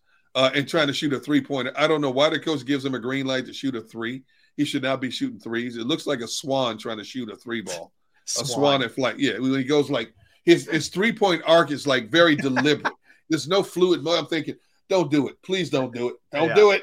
Yeah. It's too late. If he takes 5, he's lucky to hit 1. Yeah.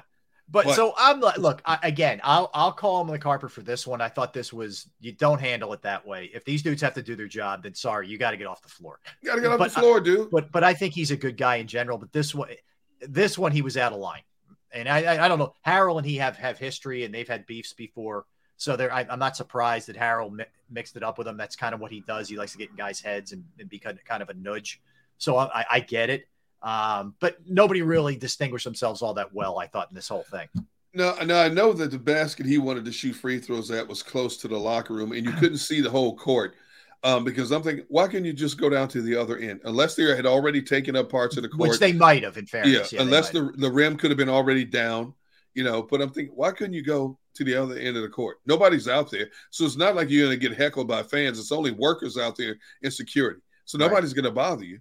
If you want to be the consummate professional, you could have walked down to the other end. It was just the whole thing was weird, man. Very weird circumstance and sequence there. Flyers have lost 6 in a row, Gunner. It is. The reality has set in. They have Calgary tonight, but the reality has set in with them. Tortorella's starting to get a little gruff. I love it. I love it. You can almost feel it, like it's building. Pretty soon it's going to be. It's going to be that. I'm not ready to give up on the Flyers yet. I think they just have to make some adjustments. You're right. They came out of the gate blazing, got a lot of people excited. Now it looks like, I mean, come on, man. Against Boston, I'm not covering for them. Right. But Boston ain't losing, dude. Matter of fact, they won again after beating the Flyers. They've won like, what are they, 11-2, 12-2? Boston or something like that. Yeah, absolutely. They ran into it to the hottest team in the NHL right now. But they're bad, Derrick. I mean, what they did early was. Are they bad or just mediocre, Rob? They're bad. There's a difference between bad and just mediocre. I know. They're bad. You think they're bad? You're going to categorize them as bad? Yeah, I do. I don't think they have any scoring. I don't think they have any snipers. I don't think they have. I just hope that Carter Hart holds up and it doesn't turn into just a disaster for him. That's really all I'm looking for is him and a couple of the young guys to develop. And yeah, they're not good, man. We were just talking not that long ago about the defenseman doing a great job of pinching and helping out the goalie. What happened? What the heck happened? I think that it's all just sort of caving in. A lot of times I think the lack of offense hurts them in a lot of ways. Yeah. And it feels like the puck is in the Flyers' own end the whole time. And there's very few guys on that team that scare you offensively. And I think it hurts them in a lot of ways. Are you giving up on the Flyers? I was never really in this year. What? I'm not giving up, but no, I would love to see him do well. I don't buy it. All right. We come back. We're going to talk some NFL Week 11. I can't believe it, man. Week 11 of the NFL. Only 6 weeks left in the regular season. It's crazy. So we'll get into the Cowboys game, the Washington game, the Giants game. The Chiefs come back last night. The Patriots, Jets, and some of the ramifications after the game of that. The Bills won in Detroit against the Browns. Yeah. You heard me correct. And then we're going to debate what the best division is, the NFC East or the AFC East, where everybody is over 500. So we'll do all those things when we come back. Don't go anywhere. He's Derrick. I'm Rob. We are Sports Take, Jacob Sports YouTube Network. All right, I want to talk a little cybersecurity and Razor technology because protecting data is a security imperative for businesses of all sizes. Choose a partner like Razor Technology with expertise in the latest threats and provocative tools to lock down every endpoint with a zero trust approach that makes certain only authorized users gain access to your systems. Razor delivers enterprise-wide insight into every component of a security plan across identity, devices, information, apps, and infrastructure with threat-prioritized recommendations. We design, deploy, manage, and monitor security solutions to enable modern business to safely communicate, collaborate, and thrive in the modern marketplace, whether they're working in person or remotely, on internal infrastructure or in the cloud, and in every possible hybrid arrangement. Choose Razor Technology to protect your digital assets, establish an organized-wide security posture, enforce safe practices for identity and access management, and secure hybrid and remote workforces. Call Razor Technology today at 866-797-3282, 866-797-3282, or visit them online at razor-tech.com. That's razor-tech.com. Don't wait until after Thanksgiving for leftovers. It's the new leftover sales event at Jeff D'Ambrosio Destination Downingtown. Jeff must get rid of hundreds of new 2022 vehicles on the lot. Rams, Grand Cherokees, Wranglers, Jeff has them all for less. Jeff has reduced prices and payments to the lowest they've been all year. And Jeff knocks down high interest rates. Save thousands, more than anywhere else. Plus, get more for any trade or lease return. You always win at Jeff's. Great selection, best price. Hurry in now. Jeff D'Ambrosio Destination Downingtown. Nobody treats you better. Black Friday sales event. At Pond Lehocky, we've recovered billions of dollars for our clients, and we're confident we can do the same for you. With over 250 years of combined courtroom experience, we've helped over 100,000 injured clients obtain some of the largest settlements in Pennsylvania. One conversation is all it takes to help you and your family get back on track. If you've been injured in an accident, give Pond Lehocky a call.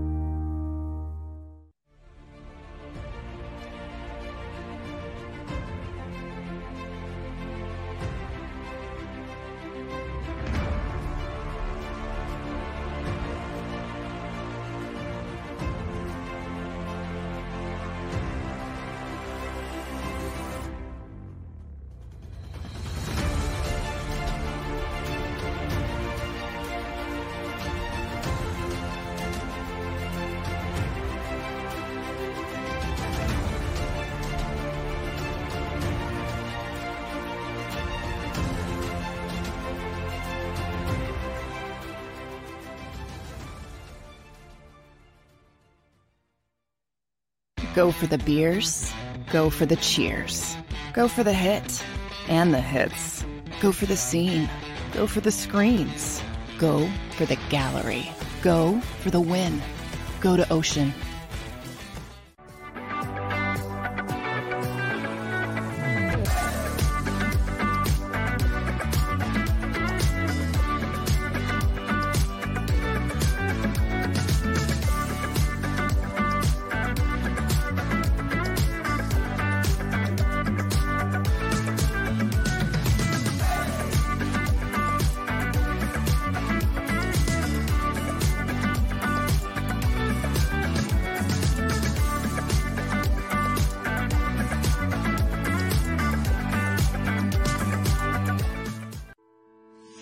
At Salus University, our graduates are among the most highly trained in their profession because of our unique emphasis on research, interprofessional collaboration, and early clinical exposure.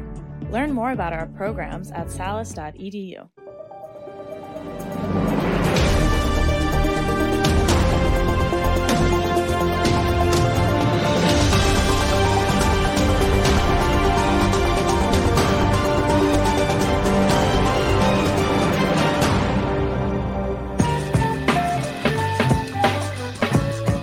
All right.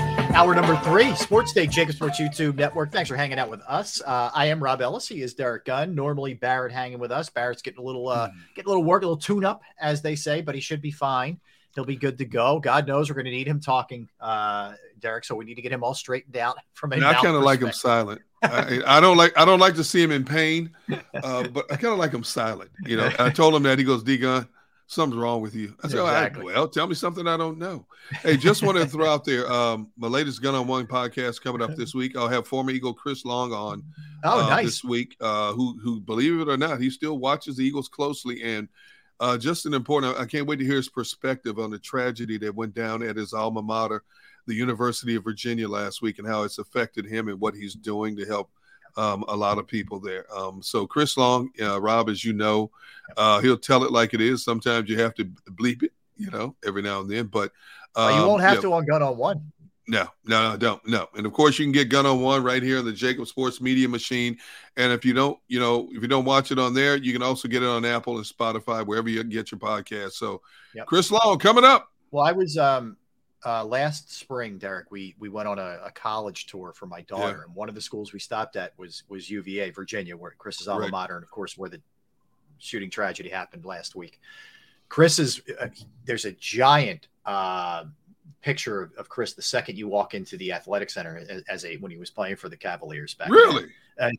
It's a cool shot, like an action shot. It's almost like a lithograph in the main hallway right there. It's very, very cool for what it's worth. But again, condolences. I'm glad you told me that. Yeah. Bring that up with them. Condolences to all the families, everybody involved. I will say this. Speaking of that, the Mike Hollins was a player on the team, running back on the Virginia team. He got out of the hospital today. He went back into the bus to try to save people. Yeah, he did. And was shot. And thankfully, it looks like he's going to be okay. But he has been released from the hospital, so he's doing well. But that young man was a true hero, looking out for other people. So anyway, tough situation, man. Really, really tough. All right, from an NFL perspective, Derrick, a couple things to look at from regarding this. Let me start with this one. Local kid Kyle Pitts, tight end for the Falcons, sadly, unfortunately, tore his ACL or his MCL, and he is out for the rest of the season. Really, really, really good player. And he's a Philly kid, played at Florida, was a first-round pick of the Falcons last year. And he's going to be one of those elite tight ends in the NFL real soon. So it's a shame. Yeah. And just heard the Giants have lost to Dory Jackson to their secondary. Right. That's huge. That's a huge one as well. It's a big loss. Them. Yeah. And keep knocking on wood. Like we said, Eagles, they've lost a few components, but for the most part, they're still healthy. Knock on wood. Absolutely.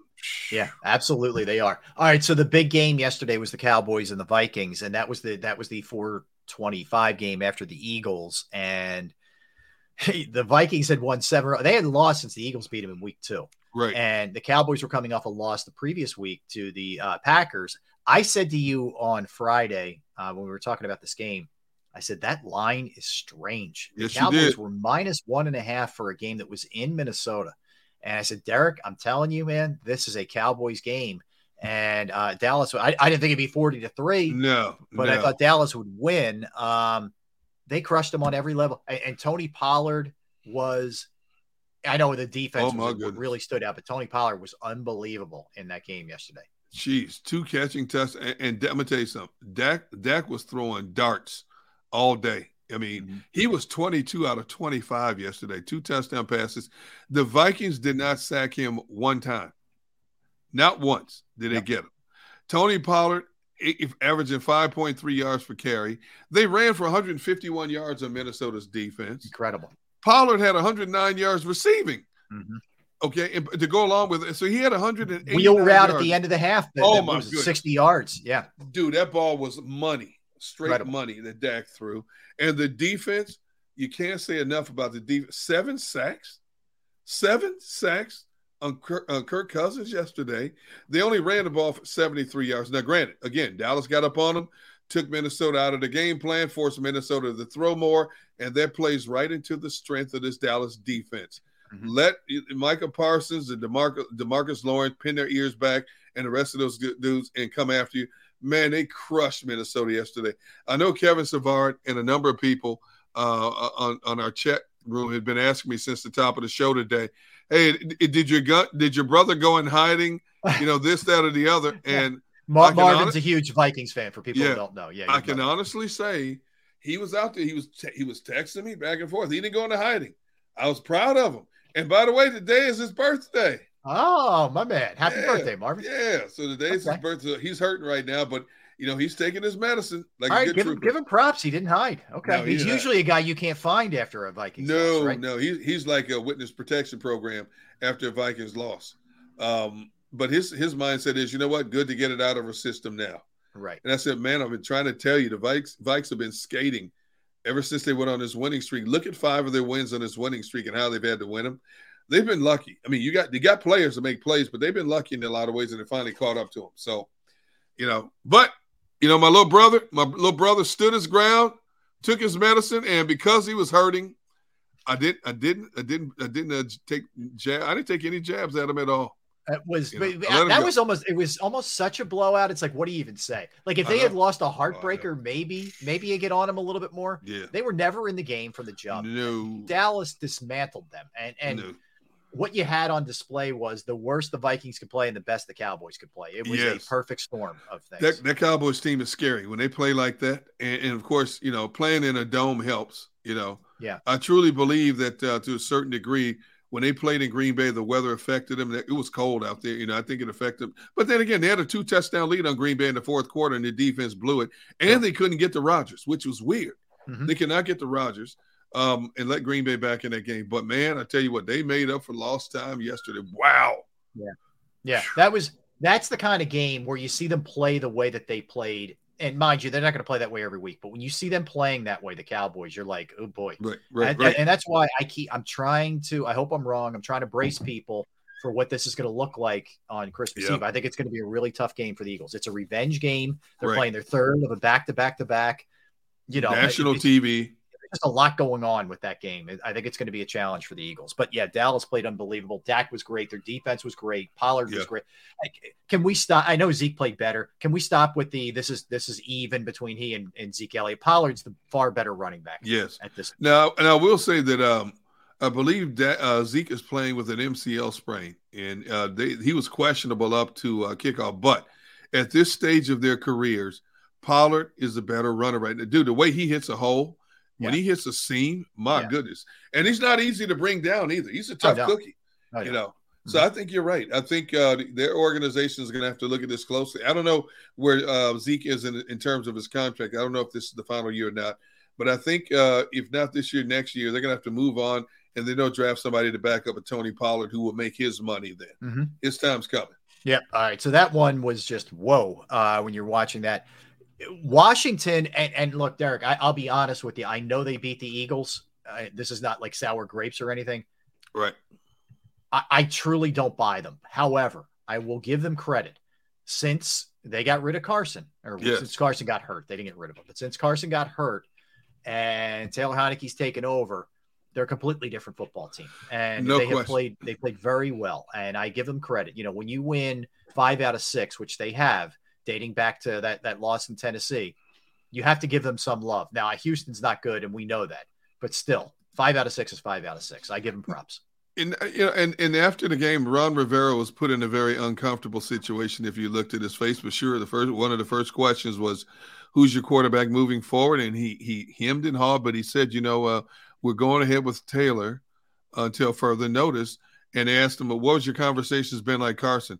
They were very good. Well, what did you talk to him about? The conversations were very good. He accepted his role well, but that's an uncomfortable situation for a head coach. I mean, you got a multi-million-dollar quarterback who you basically want to say he stinks, and I don't know if we should have ever gotten him here in the first place. And you're going with a guy who's an eight-year habitual backup to carry your team the rest of the way. But the bottom line is this team seems to respond better with Taylor Heineke under center, and it shows. Yeah, and 3 straight organizations that don't respond well with Wentz under center. Exactly. At some point, you start realizing it's you, man, and it's not everybody else. And I don't even know if Carson's there yet. But, yeah, I think ultimately Heineke will be exposed when they play better teams. We'll see. I mean, we'll see. But, again, they've now made it very interesting. We'll get into this in a minute with the NFC and the AFC, but East specifically. But the Commanders have made this thing interesting in that, Derrick, real quick, you look at the division now. Eagles 9-1, Dallas 7-3, and the good thing from an Eagles perspective is they have the head-to-head as well. It's right now, at least. Giants are 7-3, Commanders 6-5. So that's what the division looks like right now in the East. Yep. But they just keep taking care of business. Does Washington? Giants. This one was a bit of a surprise. The Lions 31-18. I kept waiting. As I'm focused on the Eagles game, so I kept waiting for Giants to go on some kind of run and get back in this game, but it wasn't happening yesterday. Now all of a sudden, Derrick, don't look now. Detroit's won 3 in a row. They're 4-6. Dan Campbell and the knee biting has gotten respectable at this point. Funny thing is, Detroit ran for 160 yards on that defense. The Giants ran for 89 yards. They couldn't get their running game going. And Daniel Jones served up 2 picks. Now, Aiden Hutchinson made a great play where he faked like he was going to rush and drop back in the coverage and picked off 1. By the way, he is a monster. He is a beast. Yep. If they can ever build anything around that dude on defense, they're going to have something in the future. But I was shocked at those 2 aspects, that the Giants couldn't run the ball on Detroit's defense, and yet Detroit ran the ball so easily on their defense. I mean, some dude named Justin Jackson was averaging 7.3 yards. Mm-hmm. Jamal Williams had 3 rushing touchdowns. DeAndre Swift had 1. DeAndre Swift only had 5 carries for 20 yards. I can't figure. Are they? He is hurt a lot. Are they trying to preserve him? Like, I don't know. What's going on there? I don't get it. I don't know if it's the injury factor. I don't know what it is, but that team's a mess. But the Giants do. What in the world happened to them? I'm looking at. Let's see how many turnovers did they have? I know they had the 2 picks. They had a total of 3 turnovers, a fumble and 2 picks. Right. It was the first pick that Daniel Jones has thrown in forever. It's been a long time. Yeah. Yes.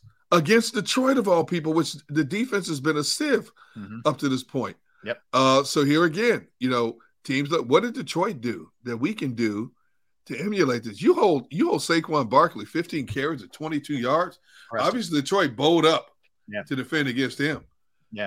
Daniel Jones was your leading rusher, 7 carries for 50 yards. But, dude, I mean, but Rob, every week we're talking about a shocker around the league, dude. I cannot figure out this league this year more so than any other time I've watched football this year.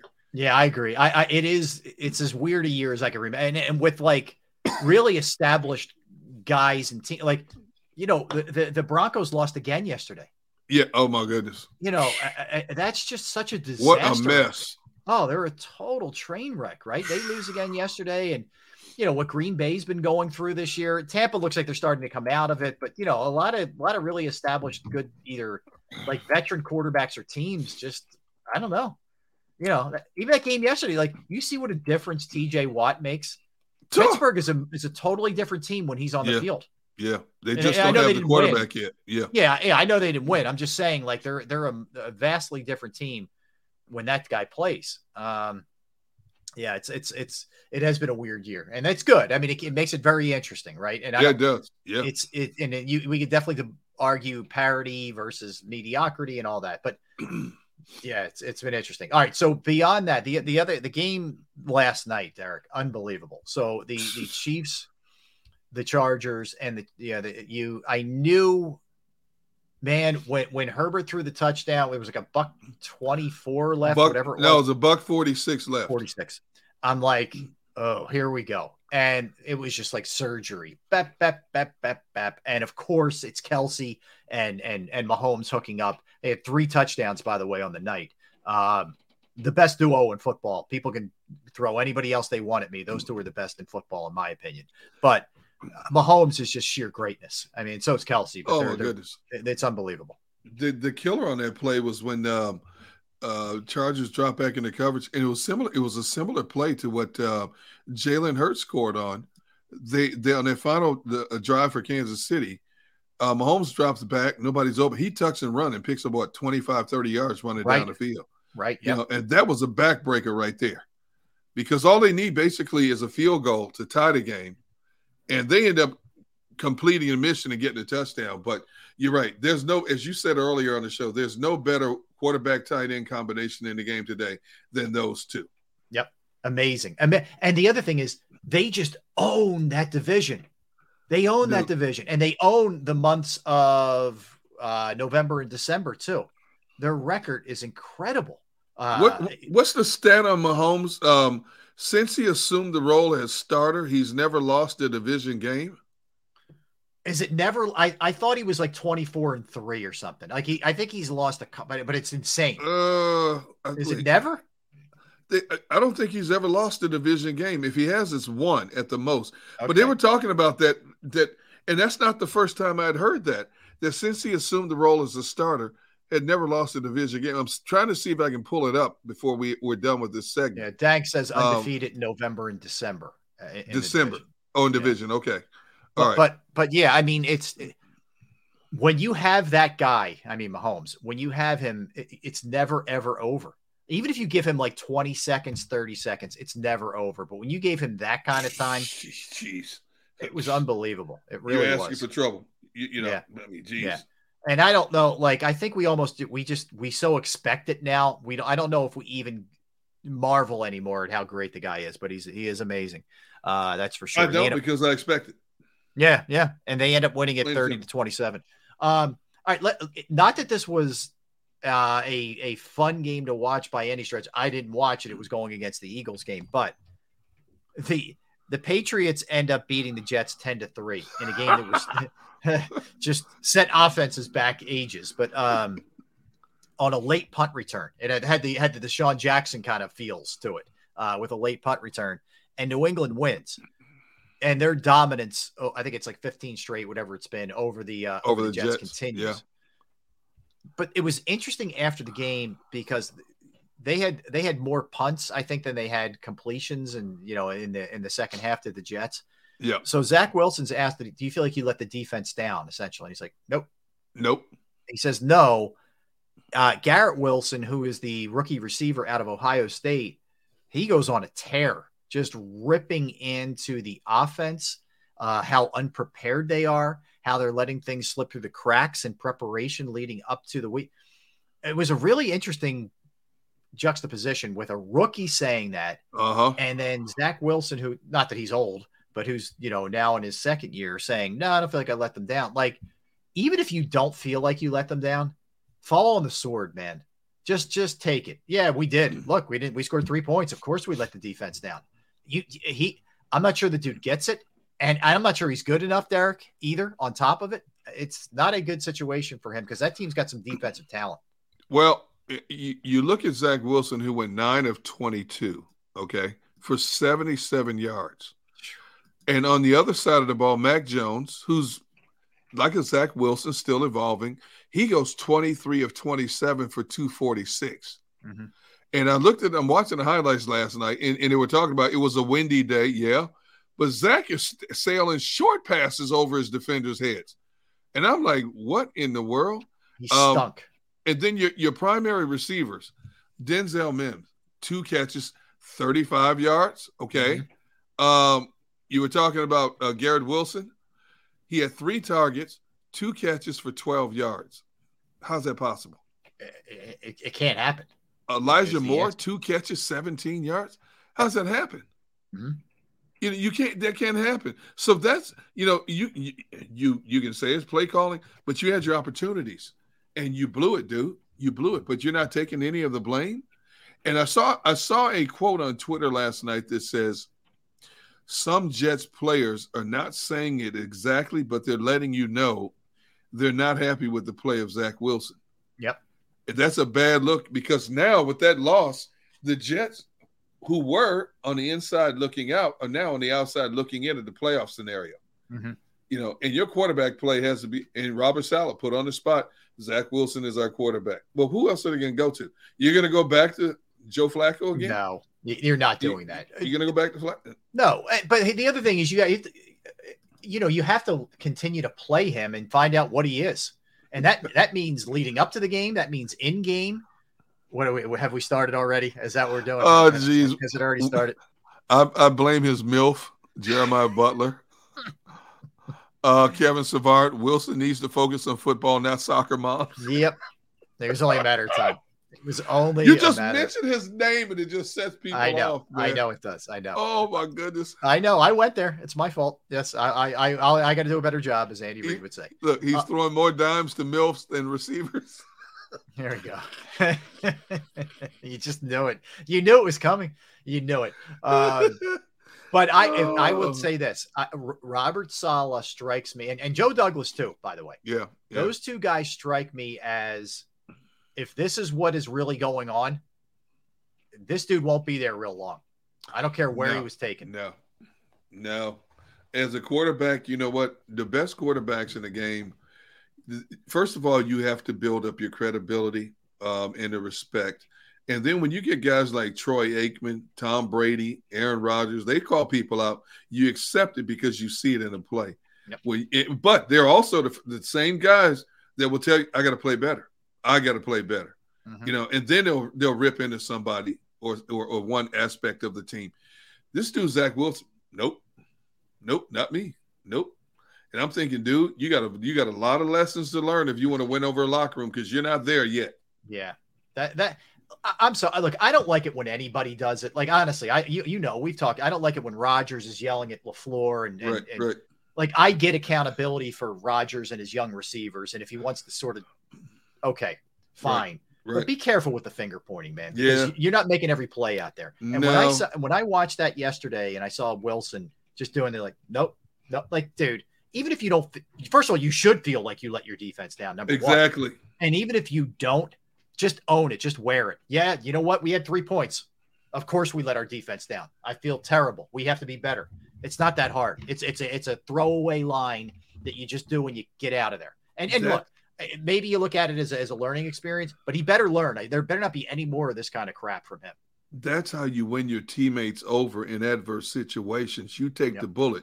First is the head coach, then it's the franchise quarterback. You take the bullet for your team. Even if you know it's not you, a lot of times you take the bullet for your team to deflect a lot of that criticism away from the rest of the guys. And players notice that and respect that.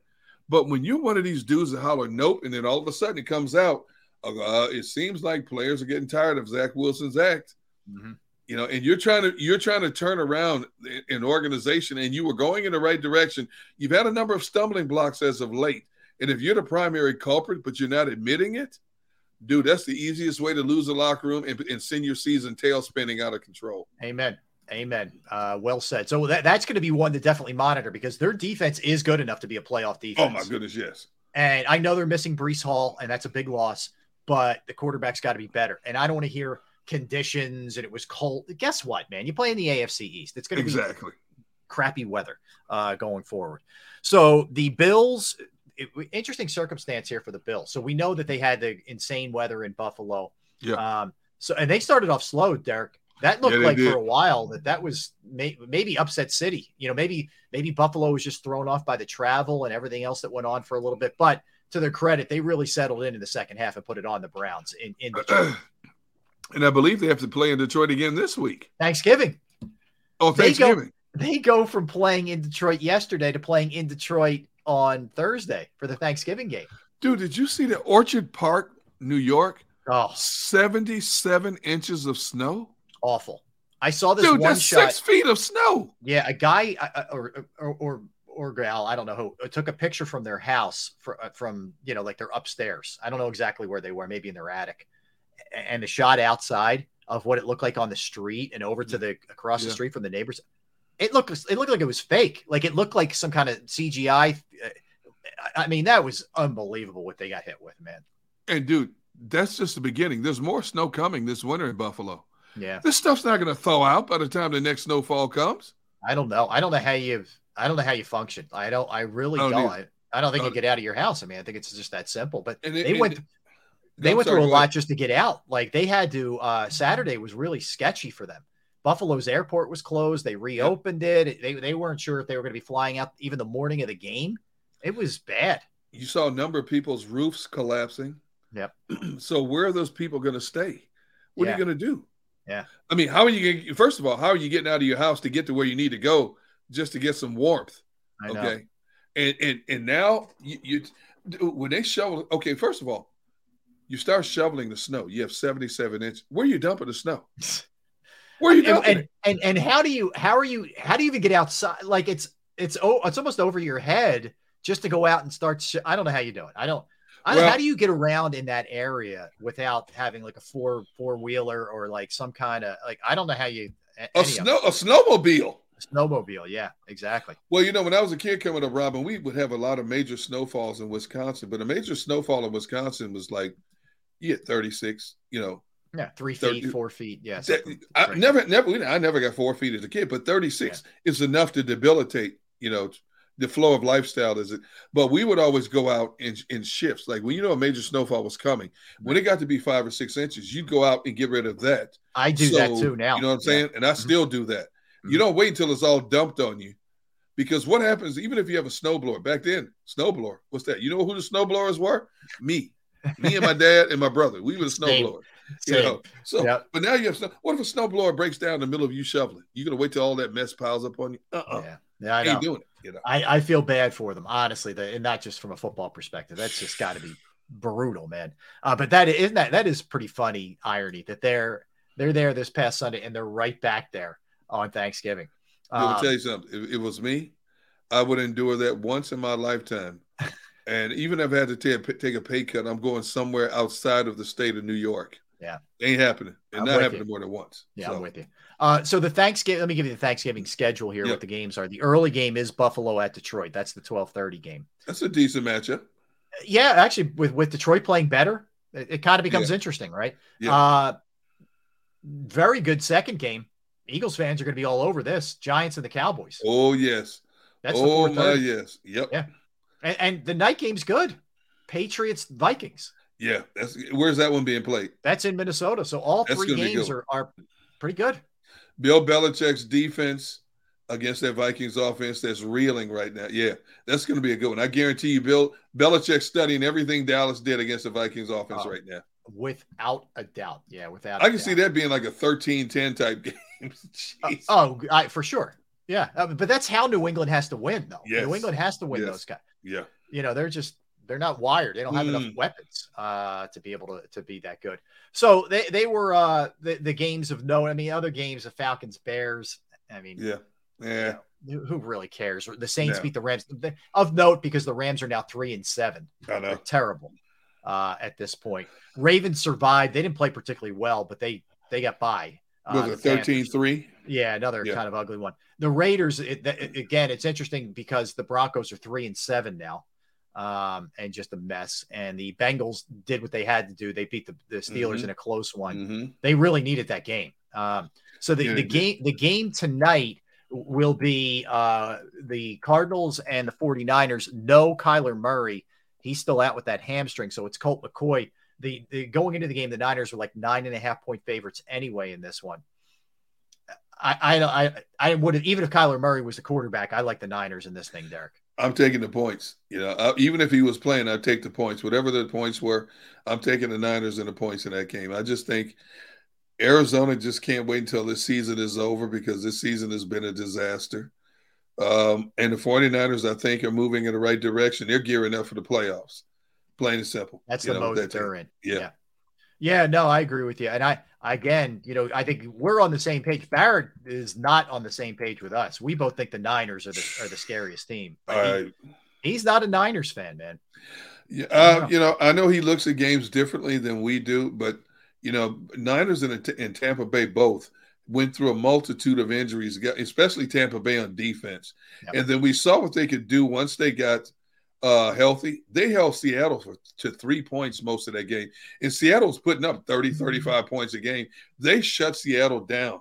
Mm-hmm. The final score was 21-16. But basically, their defense was in control that entire game. Those two teams, to me, are the scariest teams, I think, in the NFC when it comes to facing the Eagles. I know Minnesota has the offensive. I'm throwing Dallas in there too, Derrick. Dallas, the Dallas team yesterday, but I need to see that Dallas team play consistently like that because they haven't done that up to this point. Yeah, like if they're even similar to what they were yesterday, I would probably go Niners, Cowboys, then Bucks. In that order. Yeah, I agree. That's something we'll kick around later in the week. All right, so let's look at the two preeminent divisions here in football. Yeah. You have the NFC East, which again, Eagles 9-1, Cowboys and Giants both 7-3. Commanders, after winning yesterday, are 6-5. Then you go to the AFC East. Dolphins 7-3. They had a bye. Bills 7-3. Patriots and Jets 6-4. Yeah. At this point. So if you're looking at overall head to toe between those two divisions, I know it's hard. Who are you going with? Which division? Wow. Let's see. You look at the top of the division. Miami and Buffalo. Eagles top of the division. Wow. Oh, man. Let's see. Tua, Josh Allen, Mac Jones, and the MILF Hunter. Let's see. You're encouraging this now. You're doing. The MVP leading candidate, my estimation, Jalen, Dak, Daniel Jones, and Tyler Heineke. Wow. Mm-hmm. It's very close. Dude, that's a tough one. I love both New England and the Jets defense. Not crazy about their offense. Miami and Buffalo can be explosive at any given moment. Eagles can be explosive. Dallas can be explosive. Giants are a very conservative team, but they wear you down. Man. I know. I'll let you go first. Okay. I am going. I will say this too. This is a total toss-up. Okay. When I say this, slight advantage to the AFC East. Okay. Why? Okay. Because I look at I think there is better coaching overall. I'm still not sold on the Commanders. Okay. And I'm still, even though they're 7-3, not totally sold on the Giants. That's what kind of plays into it a little bit. Okay. I think New England with Belichick will figure out a way to get the most out of them. And if Zach Wilson is even okay, the Jets are a little bit better. I think Buffalo and Miami, I give Miami credit. I didn't think they'd be this good. Their top two are good. I think if I just went top two, I'd go Eagles, Cowboys. But the bottom two for me, the Patriots and the Jets, slight lean over the Giants and the Commanders. You know what? I'm going to have to agree with you because right now you have three of those teams in the playoff scenario. You have Miami's the 2 seed, Buffalo's the 5 seed, New England's the 6 seed, and the Jets, who were in the playoff scenario until they lost yesterday, have dropped to the 8 seed, but they're still right there because record-wise they're tied with Cincinnati, and they're a game up on the 5-5 Chargers. Now, when I look over at the NFC, you have the Eagles as the 1 seed, Dallas is the 5 seed, Giants is 6 seed. Wow. And Washington is the 8 seed. I know. Just on the outside looking in. Yep. And they've won whatever. What do we say? 5 of 6 or whatever. Yeah. And they beat the Eagles. Right. I like based on I like the Jets and the Patriots defense better than I like Washington's defense. Although Washington's defense plays good ball. And they'll get Chase Young back at some point. I don't know how Chase Young back. It's going to take him a little bit, but yeah. Dude, I never thought I'd say this. I have to lean towards AFC East right now. AFC, okay. Yeah. AFC East. Yeah, and again, it's really a toss-up for me. I can't really – I couldn't fight you if you said NFC East. I think it's close. Right. But, yeah, I would go that route. They're both really good divisions. And you look at, especially when you look at a comparison to some other ones, like take the AFC South and the NFC South, for example. The second best record in the AFC South is 4-6-1. That Colts. That's crazy. Okay. That's flat out crazy. You go to the NFC South, nobody's over 500. No. It's the Bucs at 5-5. Then it's the Falcons 5-6, New Orleans 4-7, Carolina 3-8. That is garbage after the Bucs. Dude, I can't believe it. I mean, I thought the Saints would be better. I thought the Falcons would be a better team.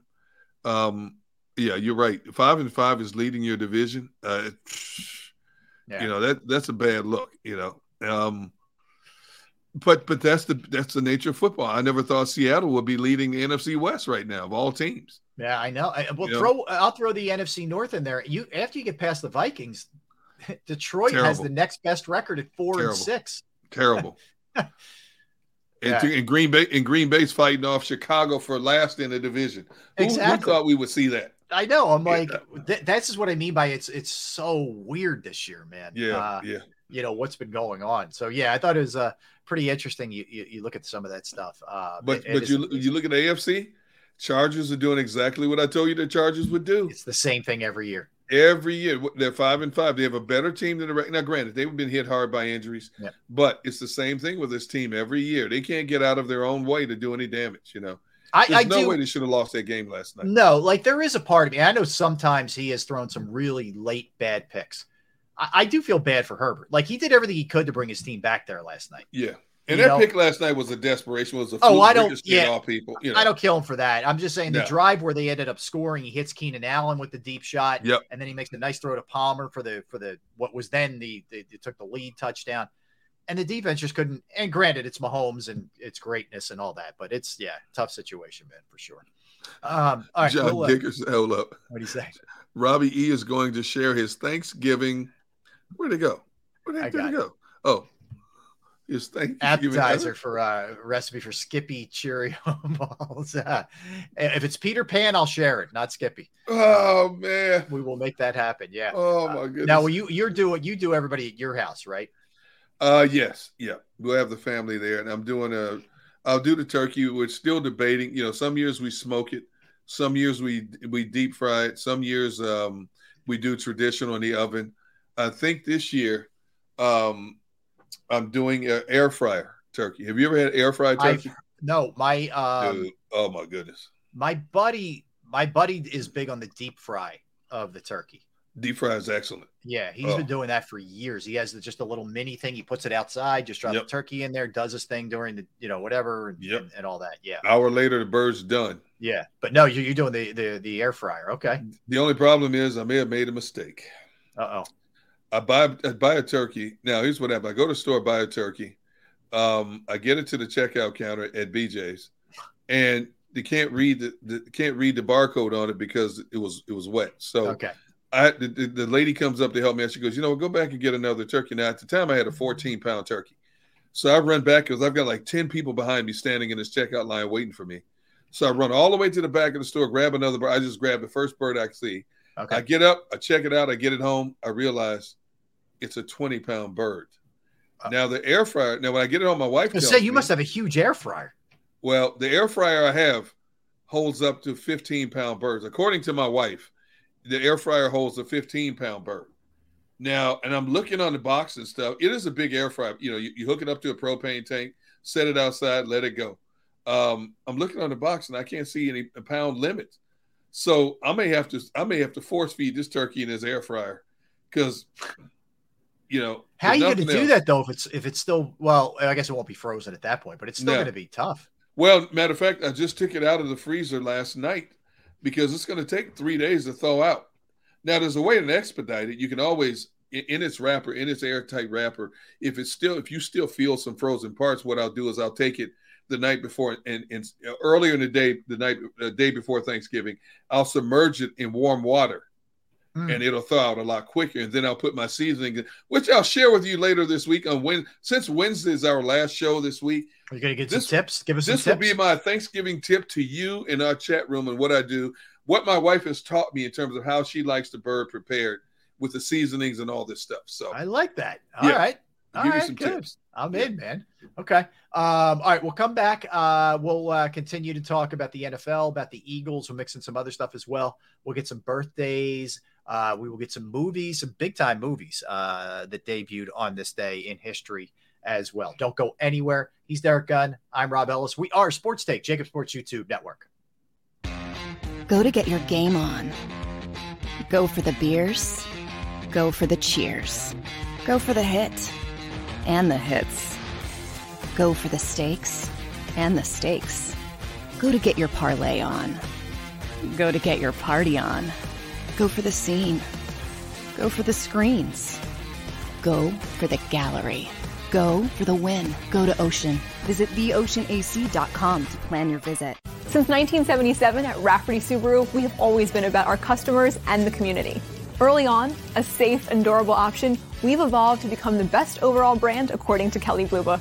Over the last 14 years, we've donated thousands of dollars through the Subaru Share the Love event and found homes for hundreds of pets. The Rafferty family is proud of our 45 years in business. This month, celebrate our anniversary with special financing on select models. Visit us and see why.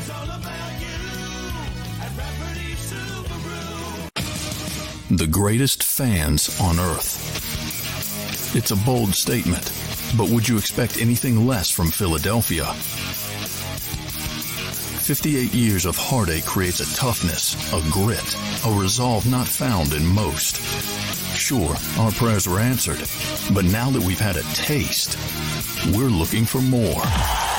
Pondley Hockey, official partner of the Philadelphia Eagles.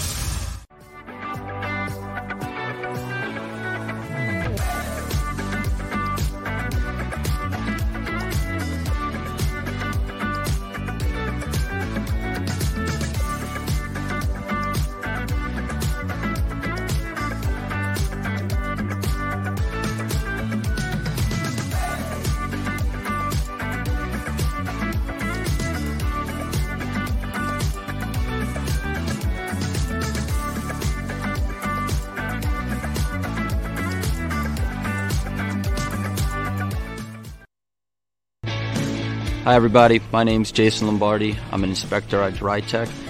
At DryTech we offer three major services, the first one being basement waterproofing. The second service we offer is foundation and structural repairs. And then the third service that we offer is mold remediation.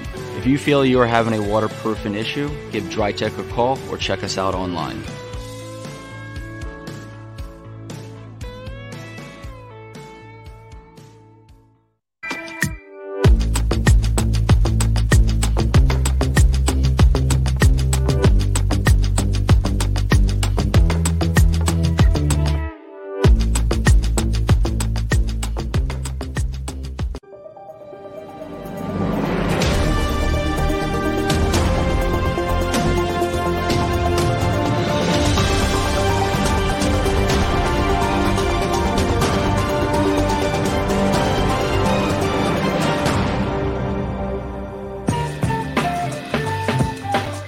Everybody, what's going on? We are Sports Take, Jacob Sports YouTube Network, hanging out with you, Derrick Gunn, Rob Ellis, Barrett out, getting a little repair done to the mouth area.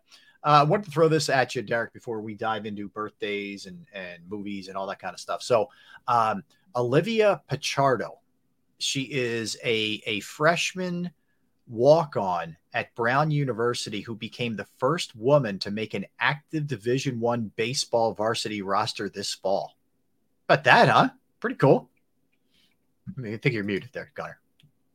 Oh, I'm muted. Oh no, I'm not surprised. I mean, dude, I've seen some girls that can flat out play. You know, yep. I'm surprised it hasn't happened sooner than that. Yeah, you know, to be honest with you. So that's something I want to be interested in seeing. And what school is it again? Brown University. Brown University. Okay. Yep. I'm interested in seeing how it plays itself out. Mm-hmm. Yeah, no, she was a pitcher and outfielder for USA Baseball women's national team this past summer. And, she played varsity baseball in high school and travel teams. So this is not out of nowhere. Like, she's been playing at a high level for a long time. So very cool. Very cool. I wish some of the old closed-minded individuals would get past it. I don't know if a girl can play with us in baseball, because I'm telling you now, there's some girls out there can flat out play. And when every now and then I like to peek, like the college World Series softball for girls. Dude, you talking about fielding, throwing? I mean, I would love to see a girl play at a prominent university just to see if she can hold her own, which I think she could. Agreed. All right, I wanted to throw that at you. All right, let's dig into some birthdays here, Derrick. See what I missed here. So we'll start with Goldie Hawn. Goldie Hawn, 77 years old today is Goldie. What a career, man. Been around for a very long time, man. Wow. Amazing, right? Amazing. Michael Strahan. Michael Strahan is 51 years old. You talk about an amazing transition from playing in the NFL to one of the hosts of Good Morning America, man. Are you kidding me? And not just doing sports, although he does do the Fox stuff on the weekends, the Fox NFL stuff. Incredible. Right place at the right time. He has a great personality, Yeah. I think he's hired more so for his energetic, bubbly personality than he is his delivery. I think he's okay as a delivery person. He's got a good morning talk sort of vibe about him. Makes you feel like he's welcoming you into his home type personality. Yeah. Yep. Good call. Yeah, he's 51 today. Jenna Malone, actress, has been in a lot of different stuff. Is 38 years old, both movies and TV. The singer Carly Rae Jepsen is 37 years old today. I still like this song, "Call Me Maybe." That was huge. For God. When was that? Like 2011? 2012. And in 2012, it was the highest selling single of the year. Over 18 million singles sold on that song. Nice call. Good call, a lot of guys are like, man, I'm not listening. That's that girly bebop. So I still, if it's, what, it's still played every now and then in a mall, and I'll listen. I'll sit there and sing with it. I will tell you where it got huge play was at the Phillies ballpark that summer, because I was down there a lot. Covering the Phillies for WIP. Oh my God. They played it every inning in between innings. So that was big. Bjork, the singer, is 57 years old. Okay. Harold Ramis, who was a phenomenal actor and director and writer who worked a lot with Bill Murray during, back in the day. Sadly lost him a few years ago, but he's 44 years old. Ghostbusters. Was born in 44. Yeah, Ghostbusters among them. Yes. Was he Stripes too? Yeah, I think he was Stripes too. Stripes also. Yep. The great Ken Griffey Jr. is 53. How is the kid is 53, man? Isn't that something? Hard to believe. Dude, I didn't know he was born in Denora, PA. Where's Denora? His dad was playing in the minors, I think, for the Reds, and that was near where their minor league ballpark is. Okay. Or team was. Yeah, at the time. Okay. Isn't that crazy? Yeah, but that's what it was. Wow. He and his dad went back-to-back home runs in a game in the major leagues. Pretty amazing. Nicolette Sheridan is 59 years old. The actress, of course, famous for the T.O. skit, if you remember, on the Monday Night Football. Monday Night. Great skit, by the way. It was. What was it? Not Real Housewives. What was it called? Not Real Housewives. What was the show she was a part of? It was Desperate a popular Housewives. show. Desperate Housewives. Yeah. There you go. It's a popular show. Troy Aikman is 56 today. Troy Aikman, yep. A lot of athletes today. There are a lot of athletes today. Stan Musial was born on this day in 1920. Stan the Man. Stan the Man. Wow. Reggie Lewis, again, 28 years old. We lost him way too young to that heart attack. Former Celtics player. Yeah. Was born on this day in 1965. Earl the Pearl Monroe, Philadelphia's own, John Bartram High School's own, is 78 years old today. Earl the Pearl, a great one. Marlo Thomas, the actress, that girl, and Danny Thomas's daughter, is 85 years old. This would be one of my favorite shows. Yep. Back in the day. Yeah. I can't believe she's 85, but God bless her. I'm telling you, man. And still active. Still does a lot for the St. Jude, for which her dad. Yes. Yeah, absolutely. All right, movies. Did I miss any birthdays? Let's see. Danny Cannell, former quarterback. Yeah, He's 49. Cynthia Rhodes, from the movie Flashdance. She's 66. Okay. Justin Tucker, 33. Oh, wow. Forgot about Justin Tucker. And then you have the Bella twins, Nikki and Brie. They were famous for WWF wrestling twins. That's right. Yep. So I forgot one. I believe one married a wrestler or a pro athlete. I can't remember. There's another one too that it's not. But you remember Bud Dwyer in that scenario? Yeah, I remember when I was a kid. Yeah, 1986. It was in January of 1987. I was still working in. I was working in. I was still working in Milwaukee. I got to Pittsburgh in the fall of '87. So I was still working for CBS in Milwaukee when that all went down. Yeah, so I won't get too detailed or graphic, but he was a politician who in Pennsylvania, who there was a press conference to announce. I think he was about to be indicted. Indicted. He was about to be sentenced. For accepting bribes or something like that. On television, pulled out a gun and took his life. So it was nasty. It was nasty. Okay, movies. So I got to start with this one, Rocky. This day, 1976. You knew I had to start there, man. Did you ever think the movie would be such a cult following as it has become? No, absolutely not. To think it would still, like, I'll give you an example. So last night, when I think it was halftime, maybe it was halftime of the football game. I'm flipping around and one of the Creeds was on, and I'm thinking, God, like, it's unbelievable, that guy's legacy. And speaking of that, in 2018, Creed 2 came out. Yes, exactly. That's weird, isn't it? I wonder if that was deliberate. I think it probably was. But no, I mean, like the reach of that movie, you talk about 6 Rocky movies, 2 Creeds. There's going to be a 3rd Creed, even though Stallone's not in it. Like to this day, to span 46 years, which is what we're talking about at this point, is incredible. Yep. Incredible. All right. So Rocky and Creed 2. Both good ones. Hunger Games Mockingjay was 2014. I love that series. Yeah, part of that series. The Twilight movies, the one came out in 2008, Twilight. Yep. I don't know if that was the first one. I don't know. I never watched any of them, but it's another one that there feels like there's a million of them. I never know what's what at that point. What did I miss? Any other movies? That's all I got for movies. You missed. Oh my goodness, Enchanted, the animated movie Enchanted, great movie for kids. Big one. The Cat in the Hat came out in 2003. Wreck-It Ralph breaks the internet. That was the second one, right? The follow-up. Yep. That was huge. That one. Rise of the Guardians in 2012. Yep. Anastasia, 1997, which is another great animated movie for kids. Mm-hmm. Robin Hood. That one had Jamie Foxx in it, believe it or not. That came out. I didn't see that one. I didn't. Yeah. 2018. Okay. Movie I thought was one of her better roles. Halle Berry in Gothica. You remember that movie? Oh yeah. That was a pretty good. I thought that was one of her better roles. Yep. And then finally, the original Red Dawn with Patrick Swayze and Charlie Sheen. Oh. Yeah. You remember that one? I was a big deal, that movie at the time. That was a big one. Yeah. So good ones. Good collection there. So overall, what we have tonight, we have a Flyers game. We have the Sixers tomorrow, and we now have the Eagles and the Packers gearing up for Sunday Night Football.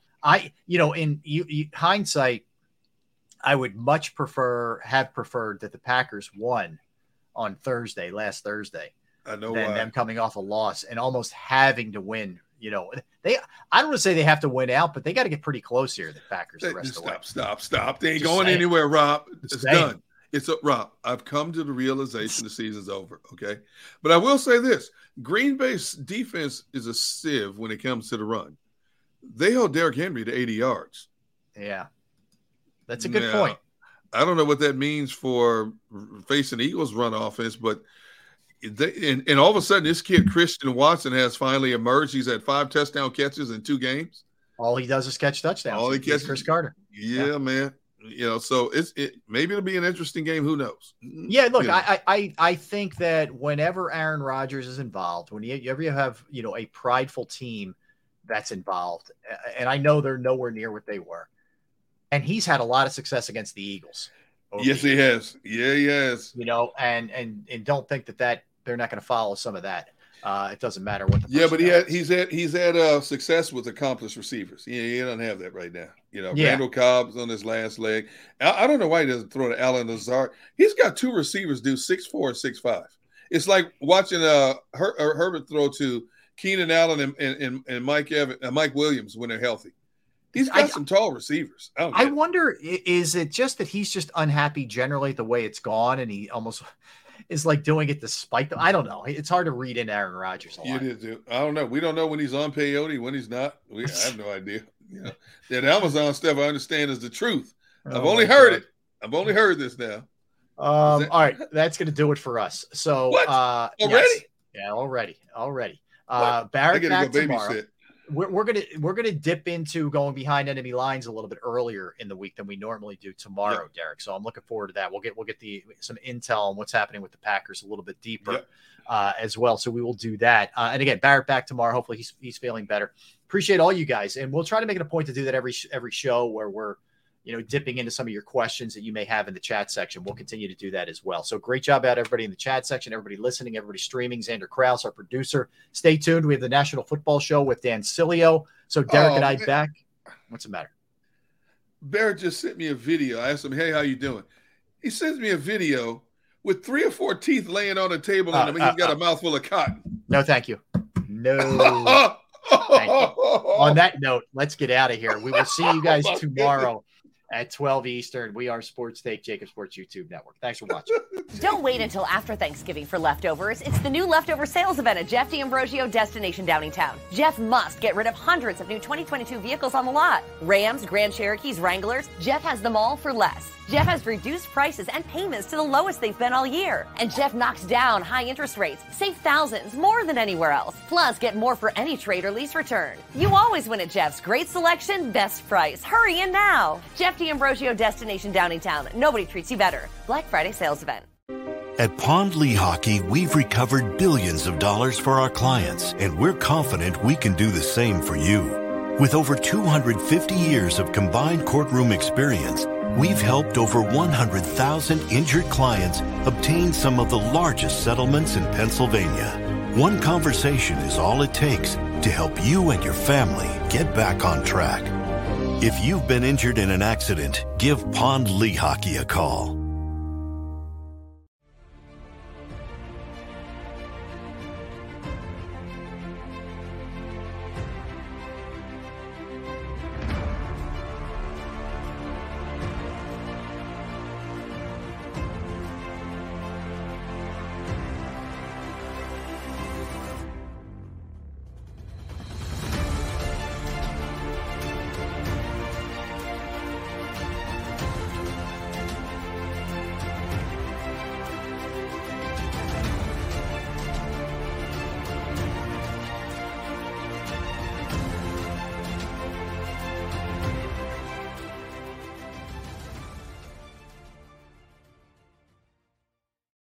Go for the beers, go for the cheers, go for the hit and the hits, go for the scene, go for the screens, go for the gallery, go for the win, go to Ocean.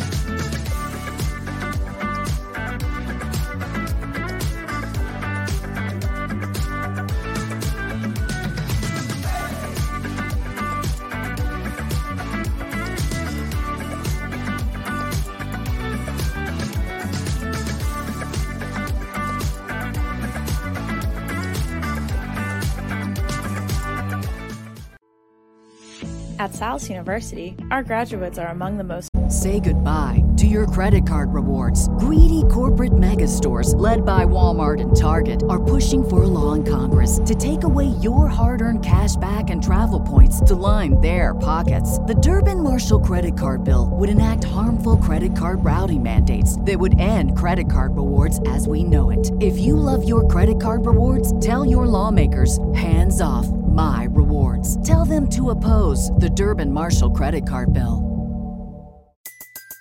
Everybody in your crew identifies as either Big Mac Burger, McNuggets, or McCrispy Sandwich. But you're the Filet-O-Fish Sandwich all day. That crispy fish, that savory tartar sauce, that melty cheese, that pillowy bun. Yeah, you get it. Every time. And if you love the Filet-O-Fish, right now you can catch 2 of the classics you love for just $6. Limited time only. Price and participation may vary. Cannot be combined with any other offer. Single item at regular price. Ba-da-ba-ba-ba.